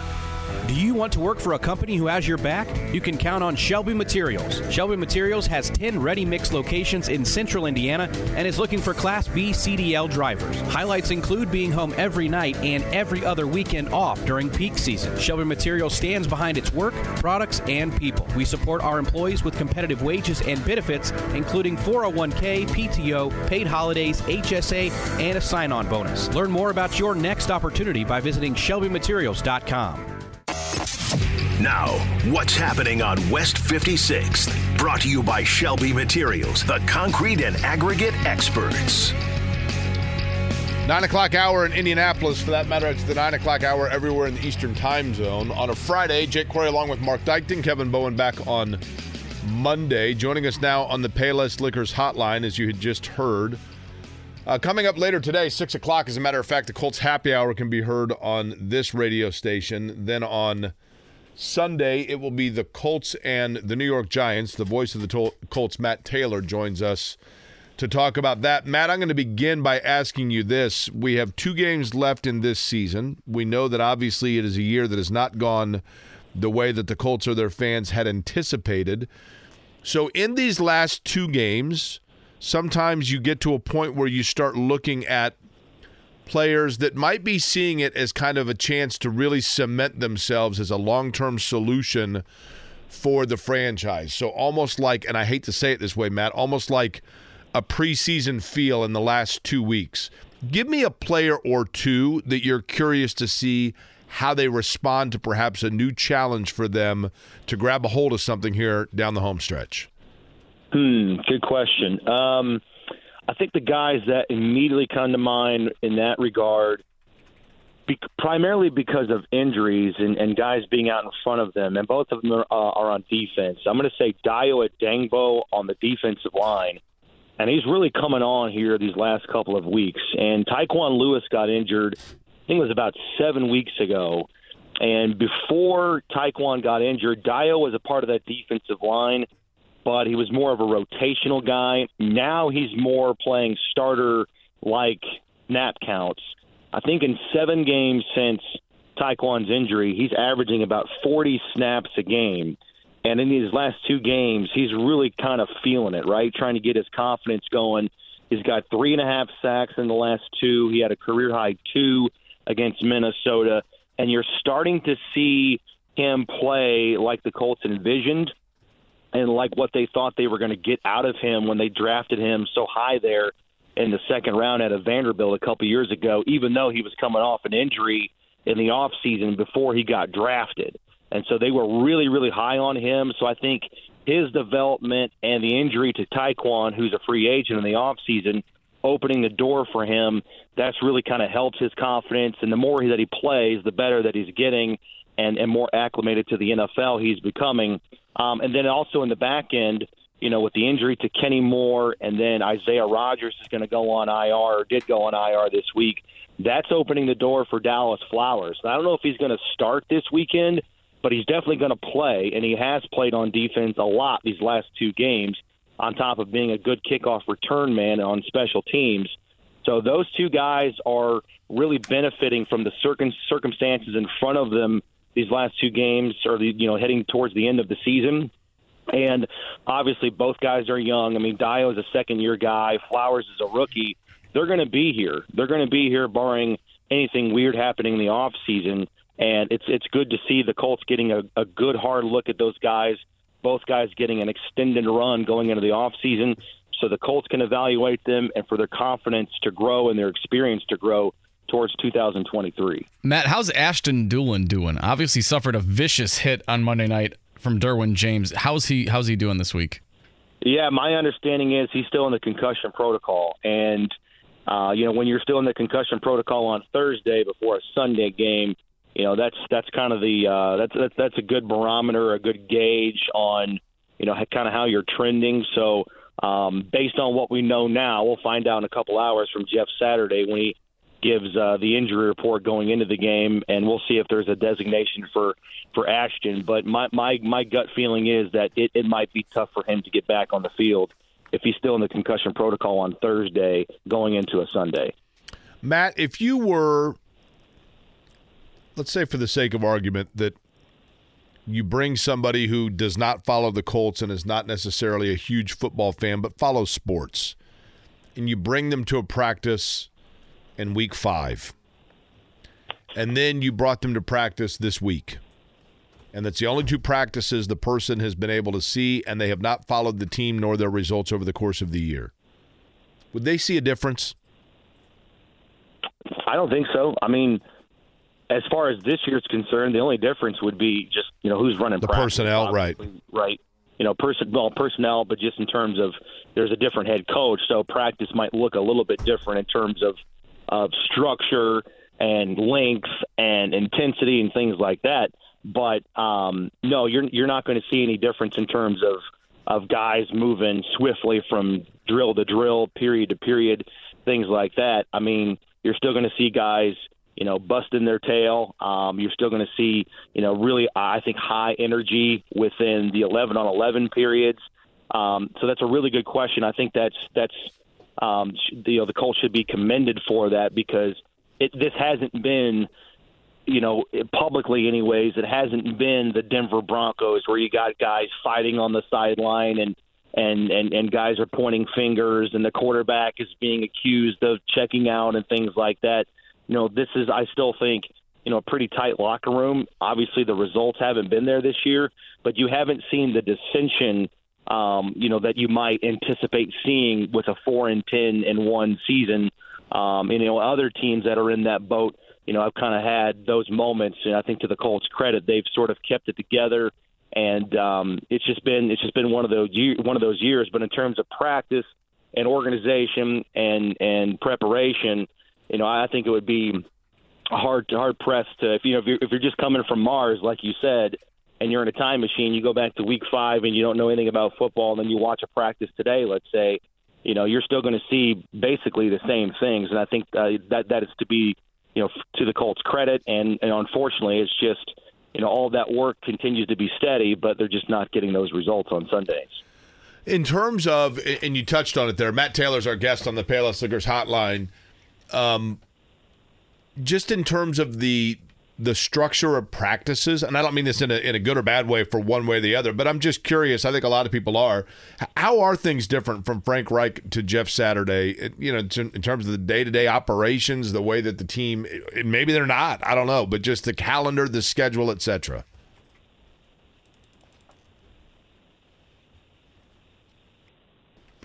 Did we lose Matt? A second, but I don't really think it's really all that different. I mean, Jeff's obviously a player's coach, and he understands. I mean, Frank did this too, but he understands just sort of the rigors these guys go through, especially here late in the season when you're playing on different days of the week and different times, and you got the holidays sprinkled in there as well.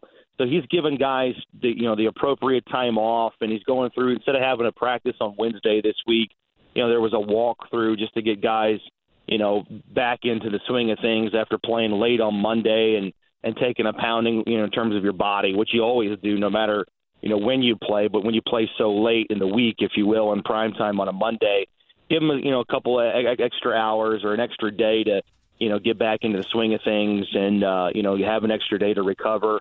So I just think it's little things like that. In terms of practice, Jeff is going a little bit more ones-on-ones, 11 on 11, one-on-one with the top guys, the top skill players, right, where you're going to see Michael Pittman Jr. in the regular season during practice go up against Stephon Gilmore. You see that obviously a lot during training camp, but not so much in practice in the regular season under Frank Reich. You're seeing a little bit more of those types of things under Jeff Saturday. But for the most part, it's pretty similar, and it's just a different atmosphere. It's just a different, the voice, and obviously Jeff's big thing is just holding guys accountable. So I think it's been a change as far as that goes, but when you're 1-5 under the interim coach and the interim coach takes over in bad circumstances to begin with, it's just one of those years. And so everything's going to get looked at. Everything's going to get examined. And, as you guys said, once the gun goes off against the Houston Texans next Sunday, that's going to start a very busy offseason, and it's going to be an offseason full of major changes, starting with the head coach. And I fully expect, anytime you go 4-10-1 and you miss the playoffs and you can't compete in this, bad AFC South, there's going to be a lot of roster turnover, and it's going to be an eventful ride for the next 4 months leading into the draft. You kind of set up my next question with that. I'm just curious, what do you think, front office of the Colts is thinking last night when they're watching Thursday Night Football and the Titans are resting guys because they have, a below 500 record, but week 18 they're facing the Texans and the division's on the line. That's got to just be like salt in the wound at this point, correct? We've been talking about it for a couple weeks now. It's a very sobering reality that the Jacksonville Jaguars are in the same boat. They can potentially rest players this weekend because the AFC South Championship game is next Sunday between the Jags and Titans, and it's winner takes all. And the Colts are, they've at that point next week they will have been mathematically eliminated for 3 weeks. And potentially you're going to have an AFC South champion that's going to be under 500. The Titans have lost 6 in a row for the first time since 2015, and that still hasn't mattered, for the Colts. And that's just incredibly frustrating. It's just been that type of season.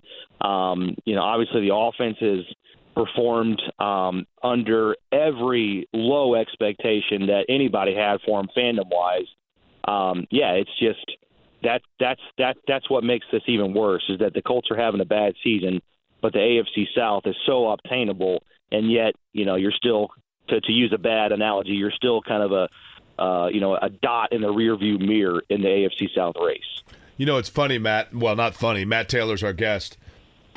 I actually felt bad for you. I felt guilty towards you, truth be told, midweek, because one of the very few players outside of the Colts roster that you and I publicly on this airwave have talked about a mutual agreement on, redundant, is both of us have an admiration for the style of play of Derek Carr.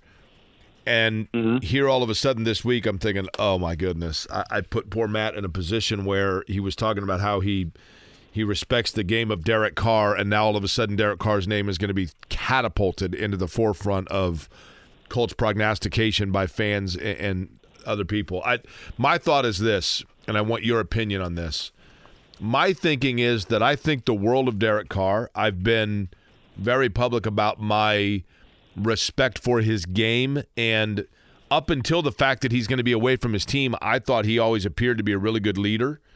But I don't think the Colts are in a position where the best interest is to go after a veteran quarterback again. I just feel like it's time to reset it and start over with a guy that's going to be your quarterback for more than 2 to 3 seasons. Your thoughts?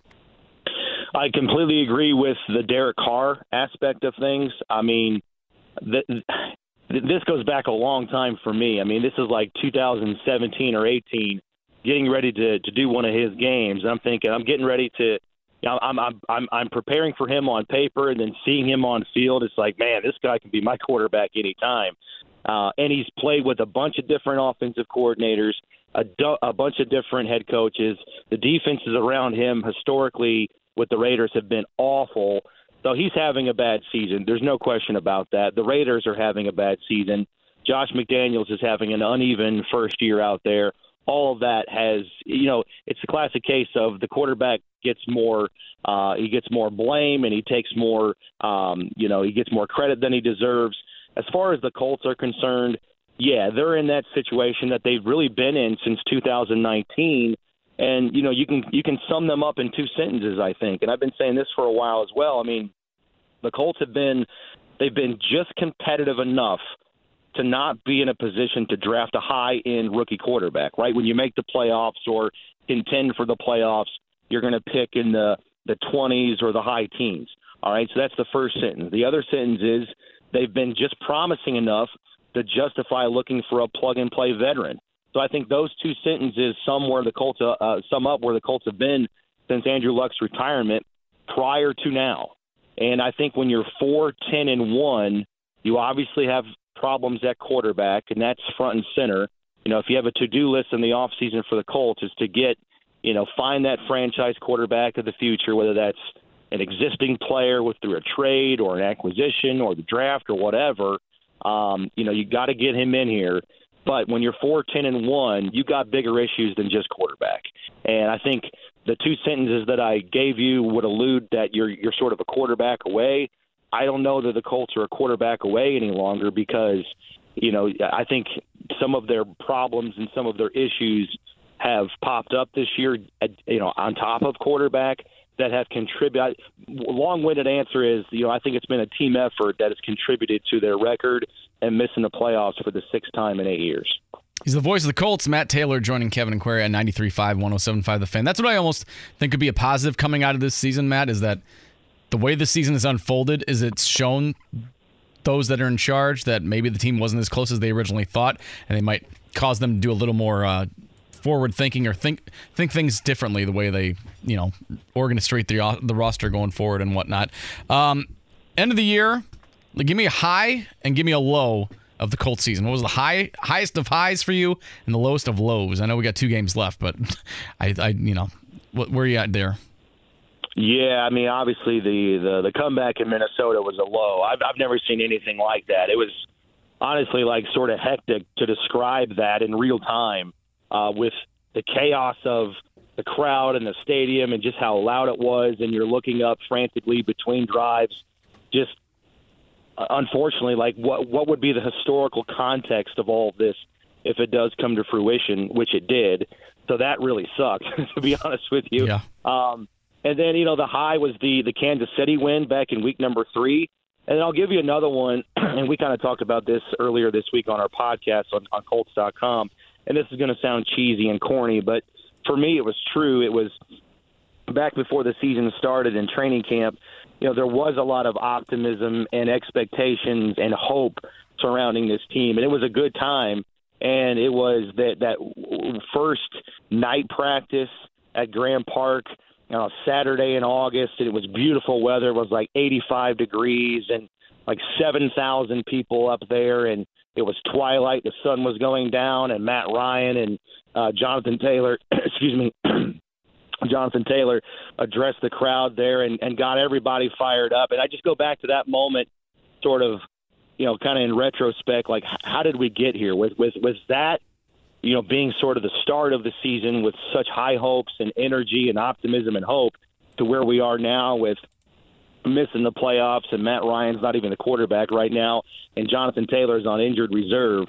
Again, I just used the word sobering. I mean, that was a high in the sense that it was a good memory and something to build on, and it just didn't come to fruition. So it was just that type of a season this year for the Colts, and I think one of the more disappointing campaigns, considering you had a good roster on paper, you had expectations, you had a winnable division, and you just came up short. Matt Taylor is going to have a heck of a weekend because not only is he going to be calling the Colts and Giants game on Sunday, he's going to be bringing in the new year on Times Square with the Naked Cowboy, right? You're going to be down there checking everything out? I wouldn't even know how to get to Times Square, to be honest with you. And I also had this feeling, there's, I don't know, Jake, maybe 10,000 people crammed into Times Square on New Year's Eve. Where do those people go to the bathroom? Well, that's what I'm saying. You talk to anybody that's been there, that's the one thing they say, right? Is I think the Fridays has a bathroom there, and it's okay, well, that line started at 4. Yeah, a bunch of people into pins. That's it. So I mean, it's kind of cool, but the more I think about it, the more I come to the conclusion it's really not for me. I don't have I don't have any desire to go chase that down. And plus, getting back, we're going to stay in, I think, Jersey City across in New Jersey. I don't know how to get back there. So, like, to me, like, my middle name is No Hassle. You know, that's going to be buried on my tombstone, Matt No Hassle Taylor. So that is all hassle, in my opinion. So I don't think I'm going to mess with it. Yeah, my wife wants to do New Year's in New York one year, and I'm like, no, thank you. You want to do Christmas? Fine. But no way in hell am I going New Year's Eve in Times Square. No, thank you. Hard pass. Yeah, no question. Yeah, I mean, I'll just watch it on TV, or I might just be watching a bowl game, or hell, I might even be asleep. Probably the third option, to be honest with you, because it's my last chance to sleep in a hotel room by myself without children. There you go. It's like a 10-hour reprieve for me, and I'll never say this in front of my wife, and I hope she's not listening.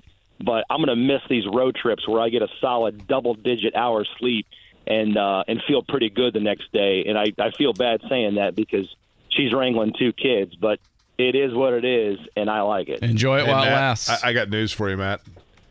I virtually guarantee you she ain't listening. Right? Hey, listen, she doesn't listen to half the stuff I do, so I feel confident too. Right. Got a non-Colts question for you. How do you feel about Tucker Barnhart rocking the Cubs jersey the next couple of years? Yeah. Listen, Tucker Barnhart is an awesome dude. Great defensive catcher. I still remember in the Reds playoff game against the Atlanta Braves when that game went to like 12 or 13 innings. Tucker Barnhart, unfortunately, left a lot of people in scoring position. So I'll just leave it at that. But I love him as a guy. Great guy. I'm excited. I'm fine with it. I like it. Also, is the 20-year anniversary of Riverfront Stadium getting demolished? What's your fondest memories from that? I saw the video of that. It was 2002. That video looks like it took place in 1976. I have a theory on that, Mark. I'll get to in a second. Yeah. Matt, what's your favorite Riverfront memory? Probably going to see Barry Larkin. He was my favorite player growing up. And my dad was our Little League coach growing up, and we, of course, had to play for the Reds. So we were the Reds growing up, and so my dad would take our Little League team every summer, like in June, to a game at Riverfront Stadium, and he would hook it up. He would get our Little League team name and all of our names up on the Jumbotron. So, like, just those memories, like waiting to see our names on the big screen, like that was the coolest thing in the world as a 9 and 10-year-old. And just when you walked into Riverfront Stadium, the smell, seeing the AstroTurf, right? I mean, that was the coolest thing in the world. And Barry Larkin was my favorite player. Remember fond memories of that 1999 team that got so close to the playoffs at that play-in game against the Mets and came up short. So that would be my fondest memory of going over to Cincinnati. And the middle of the summer is smoking hot right there on the river. You got the AstroTurf, which is not helping in terms of the heat. But great memories growing up watching baseball as a kid in Cincinnati at Riverfront. Matt will be on the call with the Colts and the New York Giants coming up on Sunday. You can hear it right here on this radio station. Matt, Happy New Year to you. Appreciate the time. We'll talk to you next week, all right?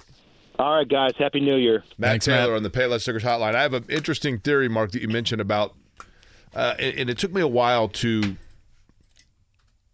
think of this or to grasp this.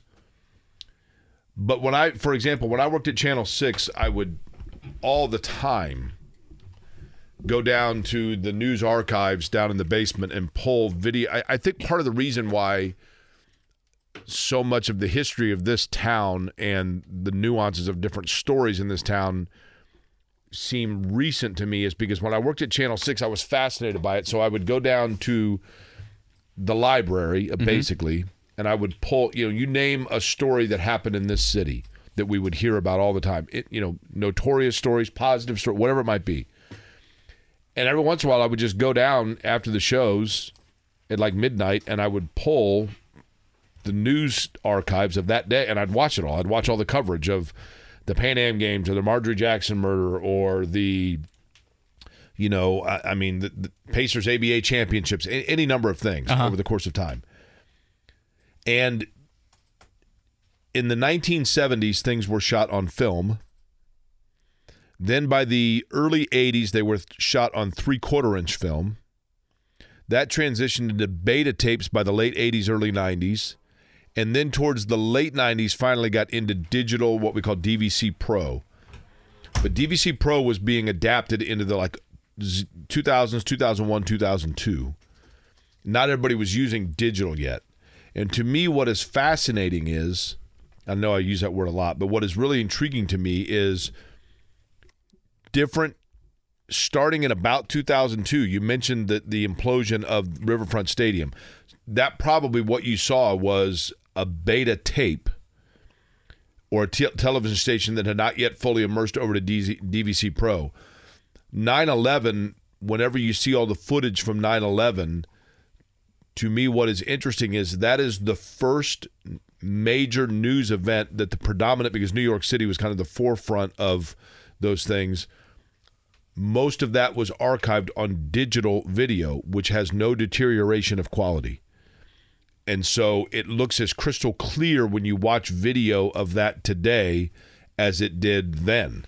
And so many things that you see when you watch even like highlights of Michael Jordan or highlights of even Peyton Manning early in his career, it looks dated because the film starts to deteriorate. Mm-hmm. Whereas Charlie, who's sitting here, who goes to IU, his entire life, everything that's happened in his lifetime will be chronicled on digital quality, and thus it will look the same when he's 75 as when he was 10.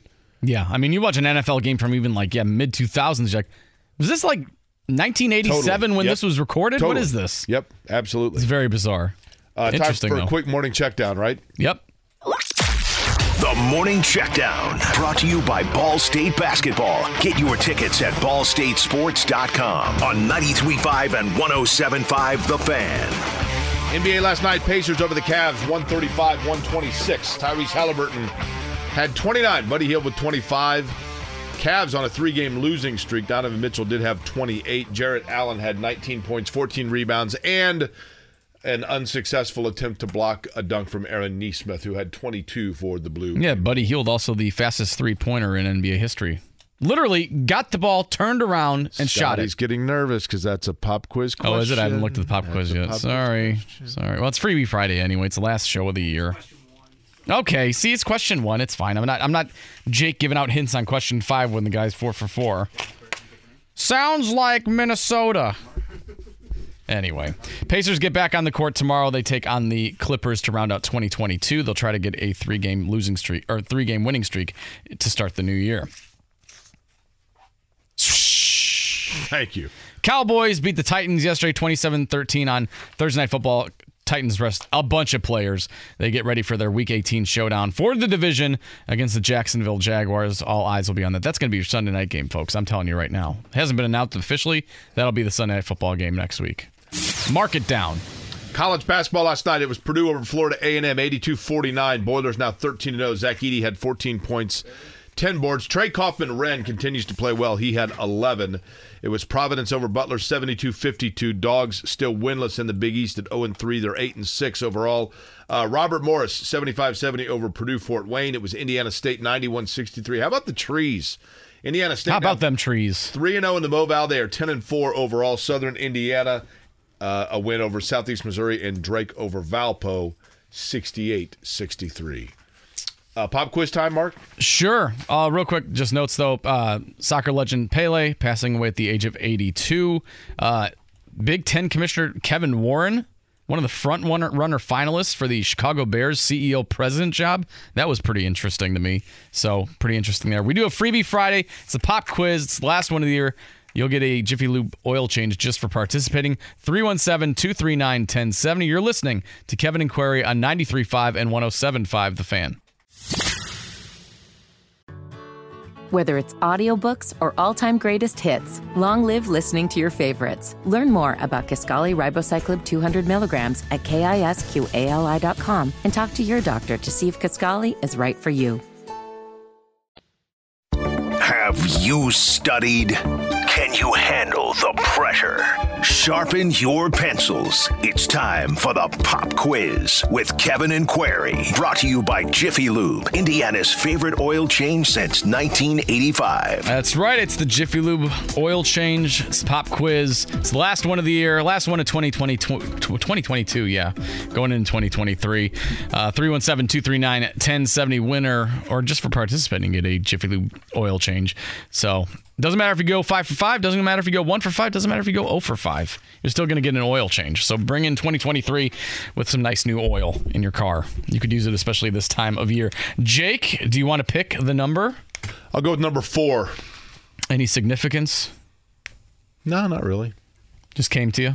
It did. 4, the number of servings of mayo you're going to have during the Deuce Mayo Bowl today. Not hardly. Who's number 4? We've got Michael. Michael, what's up, man? Happy New Year. Happy New Year to you guys. Michael, you sound thrilled to be here. I am ecstatic. I can tell. It is Friday, the only day I call in. Have you called the program before, Michael? I have not. Okay. Are you always one aspirin away from a coma? I'm going to have to ask you to settle down, sir. You're getting a little too rowdy. Michael, can we play? We were up a little too late last night. There you go. Can we play Get to Know Your Listener, Michael? We've had a lot of success with this. Kids love it. Can we are you willing to participate?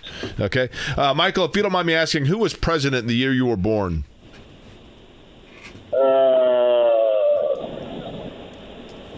1995. Oh, boy, that's a tough one. I mean, you got to go all the way back like 3 administrations ago, right? 1995 would have been Bill Clinton, sir. Oh, the best one. Okay. Michael, you were in high school and your team scored a basket and you chanted out, "Let's go." Like for me, it was "Let's go Panthers." For you, it was "Let's go" what? Let's go Tigers. Our school actually got sued by the Missouri College for likeness. Were they using the Missouri head, the little tiger head, the illustration? Yes. Okay. And as far as I know, we still have that. But hasn't been there in years. So either they won the lawsuit or they're just hoping Missouri doesn't notice, right? That's my guess. I'm trying to think who the Tigers are. Lebanon? Is it Lebanon? Warsaw. Warsaw, that's cool. Indiana. Okay, can you name the 2 Mr. Basketballs from Warsaw?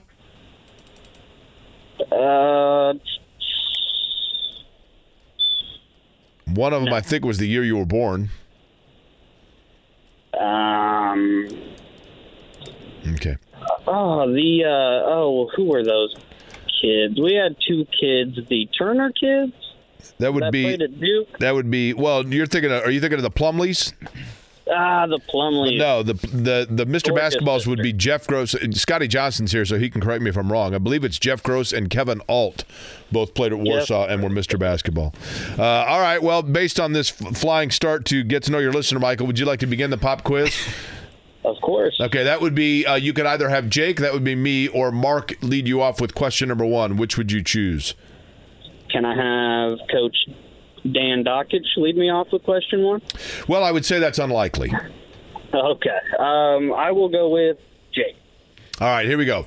Question number 1. Buddy Hield hit a three-pointer with just 3 seconds gone in the first quarter of last night's Pacers win over Cleveland. Since the NBA began tracking play-by-play in the 96-97 season, his basket is the fastest three-point make in a game. Who held the old record of making a three-pointer just 4 seconds in to an NBA game, keeping the record within the franchise? Russell Westbrook, Reggie Miller, Steph Curry, or Kyle Korver? Let's go Seth Curry. Okay. Luka Doncic had a 35-point, 12-rebound, 13-assist triple-double last night as the Mavericks beat Houston. It's Doncic's 15th career 35-point triple-double. The other players in Mavericks franchise history have combined for one 35-point triple-double. Who did it? Dirk, Steve Nash, Jason Kidd, Mark Aguirre. Let's go with Dirk Nowitzki.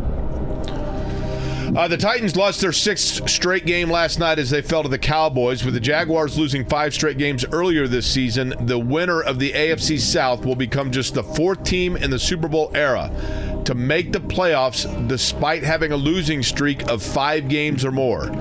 Which of the following did not lose 5 in a row or more during a playoff season?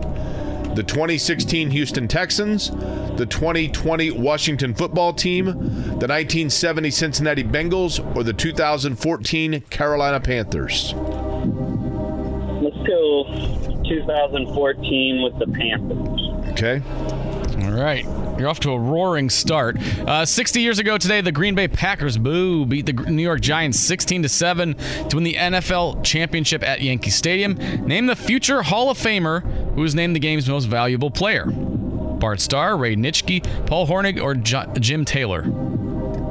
Bart Starr. Okay. Michael, Warsaw in 1987 had an Indiana All-Star who was from the Bahamas and an exchange student who actually didn't play that calendar year but still made the All-Star team before going on to the University of North Carolina. His last name is that of a sly animal, and he married a famous actress. Do you know who that would be? No, but... Are you really from Warsaw, Michael? Yes, I am. That's Warsaw, Poland, or Warsaw, Indiana? All right, Community Hospital. Question number 5. The 4th-ranked IU women's basketball team suffered its first loss of the season last night. Name the team that has green in its colors that knocked off the 12-1 Hoosiers. Purdue, Ohio State, Wisconsin, or Michigan State? Michigan State. Oh, hallelujah. Okay. Well, you got 1 of 5, Michael. Nice job there. It's got its freebie Friday. Clearly one who pays attention to current events. Reggie Miller was the correct answer for question number 1. It happened on March 5th, 2000 against the Golden State Warriors. He had gone, I believe, with Seth Curry, despite Steph Curry being the option. Jason Kidd, the 2016 Houston Texans. Ray Nitschke, the other answers, along with Michigan State. And, of course, Rick Fox. Michael, stay on the line because you do win the Jiffy Lube prize pack. That's what I love about Friday. There you go, Michael. I appreciate it. That was a fine performance, Mark. Oh, yeah. Perfect way to end the 2022 Kevin and Query calendar. That's right. 1 for 5. That's all right. But we'll put a bow tie on this whole thing. We'll put some Colts and Giants predictions. Maybe we've got the playoffs started for the college football weekend, too. Might have to give some predictions there, too. So we'll give you all that. Get you set for the New Year weekend. It's Kevin and Query, 93.5, 107.5 The Fan. You're listening to Kevin and Query on 93.5 and 107.5 The Fan. I guess technically for the final time this year, right? Yep. Last show, unless you're planning to come in tomorrow. I'd say that's unlikely. Okay. Well, then, yes, it's our last show then. Last 15 minutes of this Dog and Pony show. Usually we save this segment for predictions and whatnot for Colts Giants, but we've also got some college football playoff semifinals to go over and a couple other things. Anywhere you want to start particularly? Wherever you have like. any predictions? I got a text from Kevin. Surprised. Reached out to him for his Colts Giants prediction. He gave me that, so we have that as well. So Kevin participating, even though he's in Florida right now, hopefully not choking on any water like he was the other day on the show. So we've got the college football semifinals games going. I just lost. There it is. Not till Saturday night. TCU against Michigan. Michigan a little over a touchdown favorite in that one. Who do you like in Michigan TCU? Here's the thing. Michigan has probably the most impressive win of anybody in the country by going in and absolutely manhandling Ohio State at Ohio State. But unfair as it may be, I'm still not totally sold on Michigan. I'm right there with you. It's not like I've seen a lot of TCU. It would be disingenuous to say that I have. But I just feel like Michigan, one way or another, the planting of the flag in Ohio Stadium is going to come back to haunt Michigan. Either because I think Michigan doing that, it was because they just assumed that they had just pushed Ohio State out of the playoff. And now Michigan has to have it in the back of their mind of like, wait a minute. If we win, we might have to play Ohio State again after we just did that. Yeah. And that's going to come back to haunt them one of two ways. Either because they're going to get into the national championship game and get blown off the field by Ohio State, or because it's going to create in them an anxiety or a look past TCU that could bite them. So I will go with TCU. Yeah, I think Michigan thought that planting the flag was the dagger in the heart to the Buckeyes, and it was not. I will still take Michigan in that game. I do like TCU, but I will take Michigan. But I think the Ohio State-Georgia game, I think that's going to kind of be like the national championship game. Like, that's the national championship game matchup I would have liked to have seen. But since they're both playing each other, I think whoever wins this Ohio State-Georgia game will go on to win the national championship. Ohio State-Georgia, you've been riding the Buckeyes since the summertime. You said they were going to be the national champions despite you're not too big a fan of OSU. You still staying the course, or are you going with Georgia? Ohio State is the mayonnaise of college football teams, right? The Hellmans, the Dukes? All of it. The Miracle Whips? All of it. Ohio State is the most offensively gifted team in the country. Ohio State's issue, and that's probably the wrong word, but their challenge has been C.J. Stroud is a phenomenal talent. And I mentioned this yesterday. One of the things with C.J. Stroud, I think, that probably has held Ohio State back at times is, especially in today's football, when he drops back, and it's not often that he's in danger of a coverage sack because he has so many elite receivers to throw to, and I know one of them's not going to be there. But C.J. Stroud at times, I think, fails to tuck the ball and go ahead and run for 5 yards. Because his arm is so good, he waits to be able to then make the home run throw and the home run reception. Uh-huh. I think they've worked a lot on that with him, and I think that they will incorporate that or try to,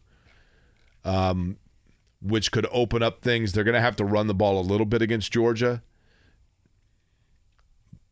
But I think Ohio State's offensively so good, and they've had time off, and I think Michigan woke them up a little bit. I said at the beginning of the year Ohio State's going to win the national championship, so I've got to stick by it.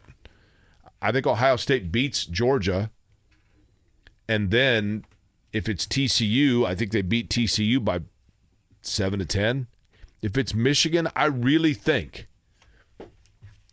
partially just based on the law of averages, partially based on the rivalry, I really think if they play if Ohio State plays Michigan, that they beat them by 17. Mm-hmm. And Ryan Day, it's crazy to think this, but I think there might be some reality in it. Ryan Day goes from being 2 wins from winning the national championship and possibly 1 loss from people questioning whether or not they should go out and get somebody else.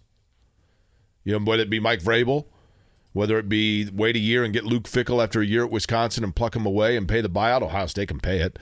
One of the things for Ohio State, I've talked to people recently about this, that surprising, but Ohio State apparently has a couple of players they are in on and a couple of players who have verbaled to them that they feel they may lose in both areas because of losing out to NIL money offers to bigger, like SEC and like Texas and those schools. Crazy as that sounds. But that is a concern, as I understand it, within Ohio State, is the recruiting in the NIL. But I think Ohio State, I think when we are talking about this on Monday, we are going to be previewing Ohio State playing in the national championship. Against TCU? I'll say TCU. I think it's irrelevant. Ohio State's national championship, to your point, is the Georgia game. Right. Mm-hmm. Yeah. I think, that's my national championship. Have you been on the campus of TCU? I have not. Unbelievable. Yeah. I don't know how. A lot of those campuses are crazy, but yeah, I've heard nothing but good things. The 3 campuses in my life that I've stepped foot on and thought to myself, okay, this would be a done deal, unless I guess was being recruited by the other 2, are Stanford, UCLA, and TCU. TCU's campus is like, it is so immaculate. I think it's like $70,000 to go to school there or something crazy. But it's beautiful. It's a nice school. I'll have to check it out sometime. No, I haven't been there. I saw Baylor before and all that, but they have a bear at Baylor. Do they? I didn't know that. Did you know that? An actual bear. I knew the mascot was there. They have a live bear that lives on the campus at Baylor. That could be problematic. Well, so when I was there, he's got like a little cage, like a little what's the word I'm looking for? Habitat. Like a pen? Yeah, it's like a little habitat, right? Yeah. And so I was driving through Waco, and I'm like, let's go see the Baylor campus. And I'm like, they have a live bear on the campus. So we went, and he's got a little cave and whatnot, and he was in there. You could see like his little hunk of fur, but I'm like, well, let's wait around for a bit and see if he comes out and get some food or something. And like 15 minutes later, I realized, you know what? I think he's hibernating. Yeah, that could be a good guess. Like he's not going to be out for Hey, bear, come on, where are you? He's not going to be out for 4 months, right? I'm only in Waco for another 8 hours. He's like, listen, pal, I sleep from October to March. Yeah. What's this dummy thinking? What do you want from me? But yeah, they got a live bear on the Baylor campus. Yeah. I think C.J. Stroud is good, but I think the Georgia defense is great. So I'm going to give the Georgia Bulldogs the edge there, and I think it's going to be Georgia against Michigan. Don't get me wrong. I'm predicting Ohio State, but I will be happily wrong. I know you'll be happily wrong, yeah. But, okay, before we get to the Colts and Giants, I know everyone's feverishly waiting that prediction. Any NFL games the rest of the way that you feel overly strong with? Points, line-wise, winners, how you feel about those? No, there are a couple of games, I guess, that are intriguing. To be honest with you, the Battle of L.A. is intriguing because the Chargers, now that they've clinched a playoff spot, the Rams actually kind of have a little bit of a tick with Baker Mayfield, as odd as that sounds. So I don't know that the Chargers... I don't know that they lose that game, but I'm not sure what the spread is. But curious to see if they cover because the Rams have shown a little bit of offense here. The Jets and the Seahawks is interesting because they're both kind of surprising teams that you didn't think would be here in contention still. I feel like they're both going the wrong direction. That's hard. Yeah, but which means one of them's got to get back in the right lane, right? You would think, unless they tie. There are a lot of dog games, man. I mean, we're at that time of year. Matchups. Yeah, I think the Niners are going to blow the Raiders off the face of the earth. Ravens, Steelers, and Sunday Night Football. I'm kind of sick of seeing the Steelers. I feel like the Steelers kind of got the Colts treatment this year where they're in a lot of primetime games. I'm like, ugh, no thank you. Steelers are still going to go 500. Mike Tomlin's never been under 500, It might happen. I don't know if Lamar Jackson's coming back yet, so we'll see there. Dolphins against the Patriots. The Patriots are still favored to beat the Dolphins. I know Tua's out and they're going with Teddy Bridgewater, but I've always liked Teddy Bridgewater. I don't think they lose that much of a step. And I think the Dolphins will win that one. So if you're looking for something to play, take the Dolphins and the points right there against the Patriots. The big one will be Monday night, Bills and Bengals. I can't wait for that one. Yeah, it's going to be a great game. Boy, the Bills have a lot of resiliency, and they've got to overcome some of it again. Obviously, everything going on in the city of Buffalo, and I'm sure there've got to be some travel issues and things that are a challenge. But the Bills have overcome that so far this year, but Cincinnati's playing really well. Really well. I mean, Cincinnati... Getting hot at the right time. Yeah, but then again, Mark, a lot of times the team that is hot at the right time is the one that everybody assumes is like going to roll through everything. Yeah.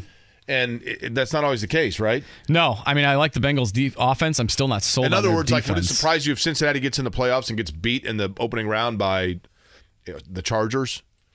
Whoever? Boy, yeah, I think that actually would surprise me because I think the Chargers have struggled, but I think if they lost to the Chargers, that would surprise me a little bit. But Herbert's really good. He is good, man. Arm talent, buddy. That's right. That's right. All right, and then of course the big one that the entire nation will be watching with holding their breath, the Colts and the New York Giants. Yeah, that'll be like their nose probably. I mean, if O.J. Simpson was in a Ford Bronco right now, they would not dump out of Colts Giants. They're like, we got to stick with this one. This is a barn burner here. That is true. Colts Giants. Kevin Bowen has weighed in. He texted me yesterday when I asked for his prediction from Florida. Needless to say, the way I think we're all going to go here, he is not very confident in the Colts. He's got the Giants winning 23-16. 16 points for the Colts. Seems lofty at this point in the season. How much do we actually know about the New York Giants? I know that Brian Daboll is their head coach, and I know that Daniel Jones is in a contract year and that Saquon Barkley is doing okay. And Thibodeau is really good. That's about all I know. The Giants, by reputation, I think of as being a great defensive team. Just by reputation. It's not to say that they are. I feel bad for Scotty because he's writing me a message on the board, but that red ink cannot be seen from here to save my life. I just don't see the Colts being able to score enough points. regardless of what the Giants' defense is like. And this game actually means something for the Giants because 26-9, the Giants win. 26-9. As Scotty's saying, that it actually matters for the Giants. Giants win and they're in. So give me the Giants 24-10. That's it for Kevin and Query. That's 2022 all wrapped up. We will see you in 2023. Kevin's back on Monday. Jake Query here. Thanks to Greg Rakestraw, Matt Taylor as well. It's Kevin and Query, 93.5, 107.5 The Fan. Have a safe and happy New Year, everybody.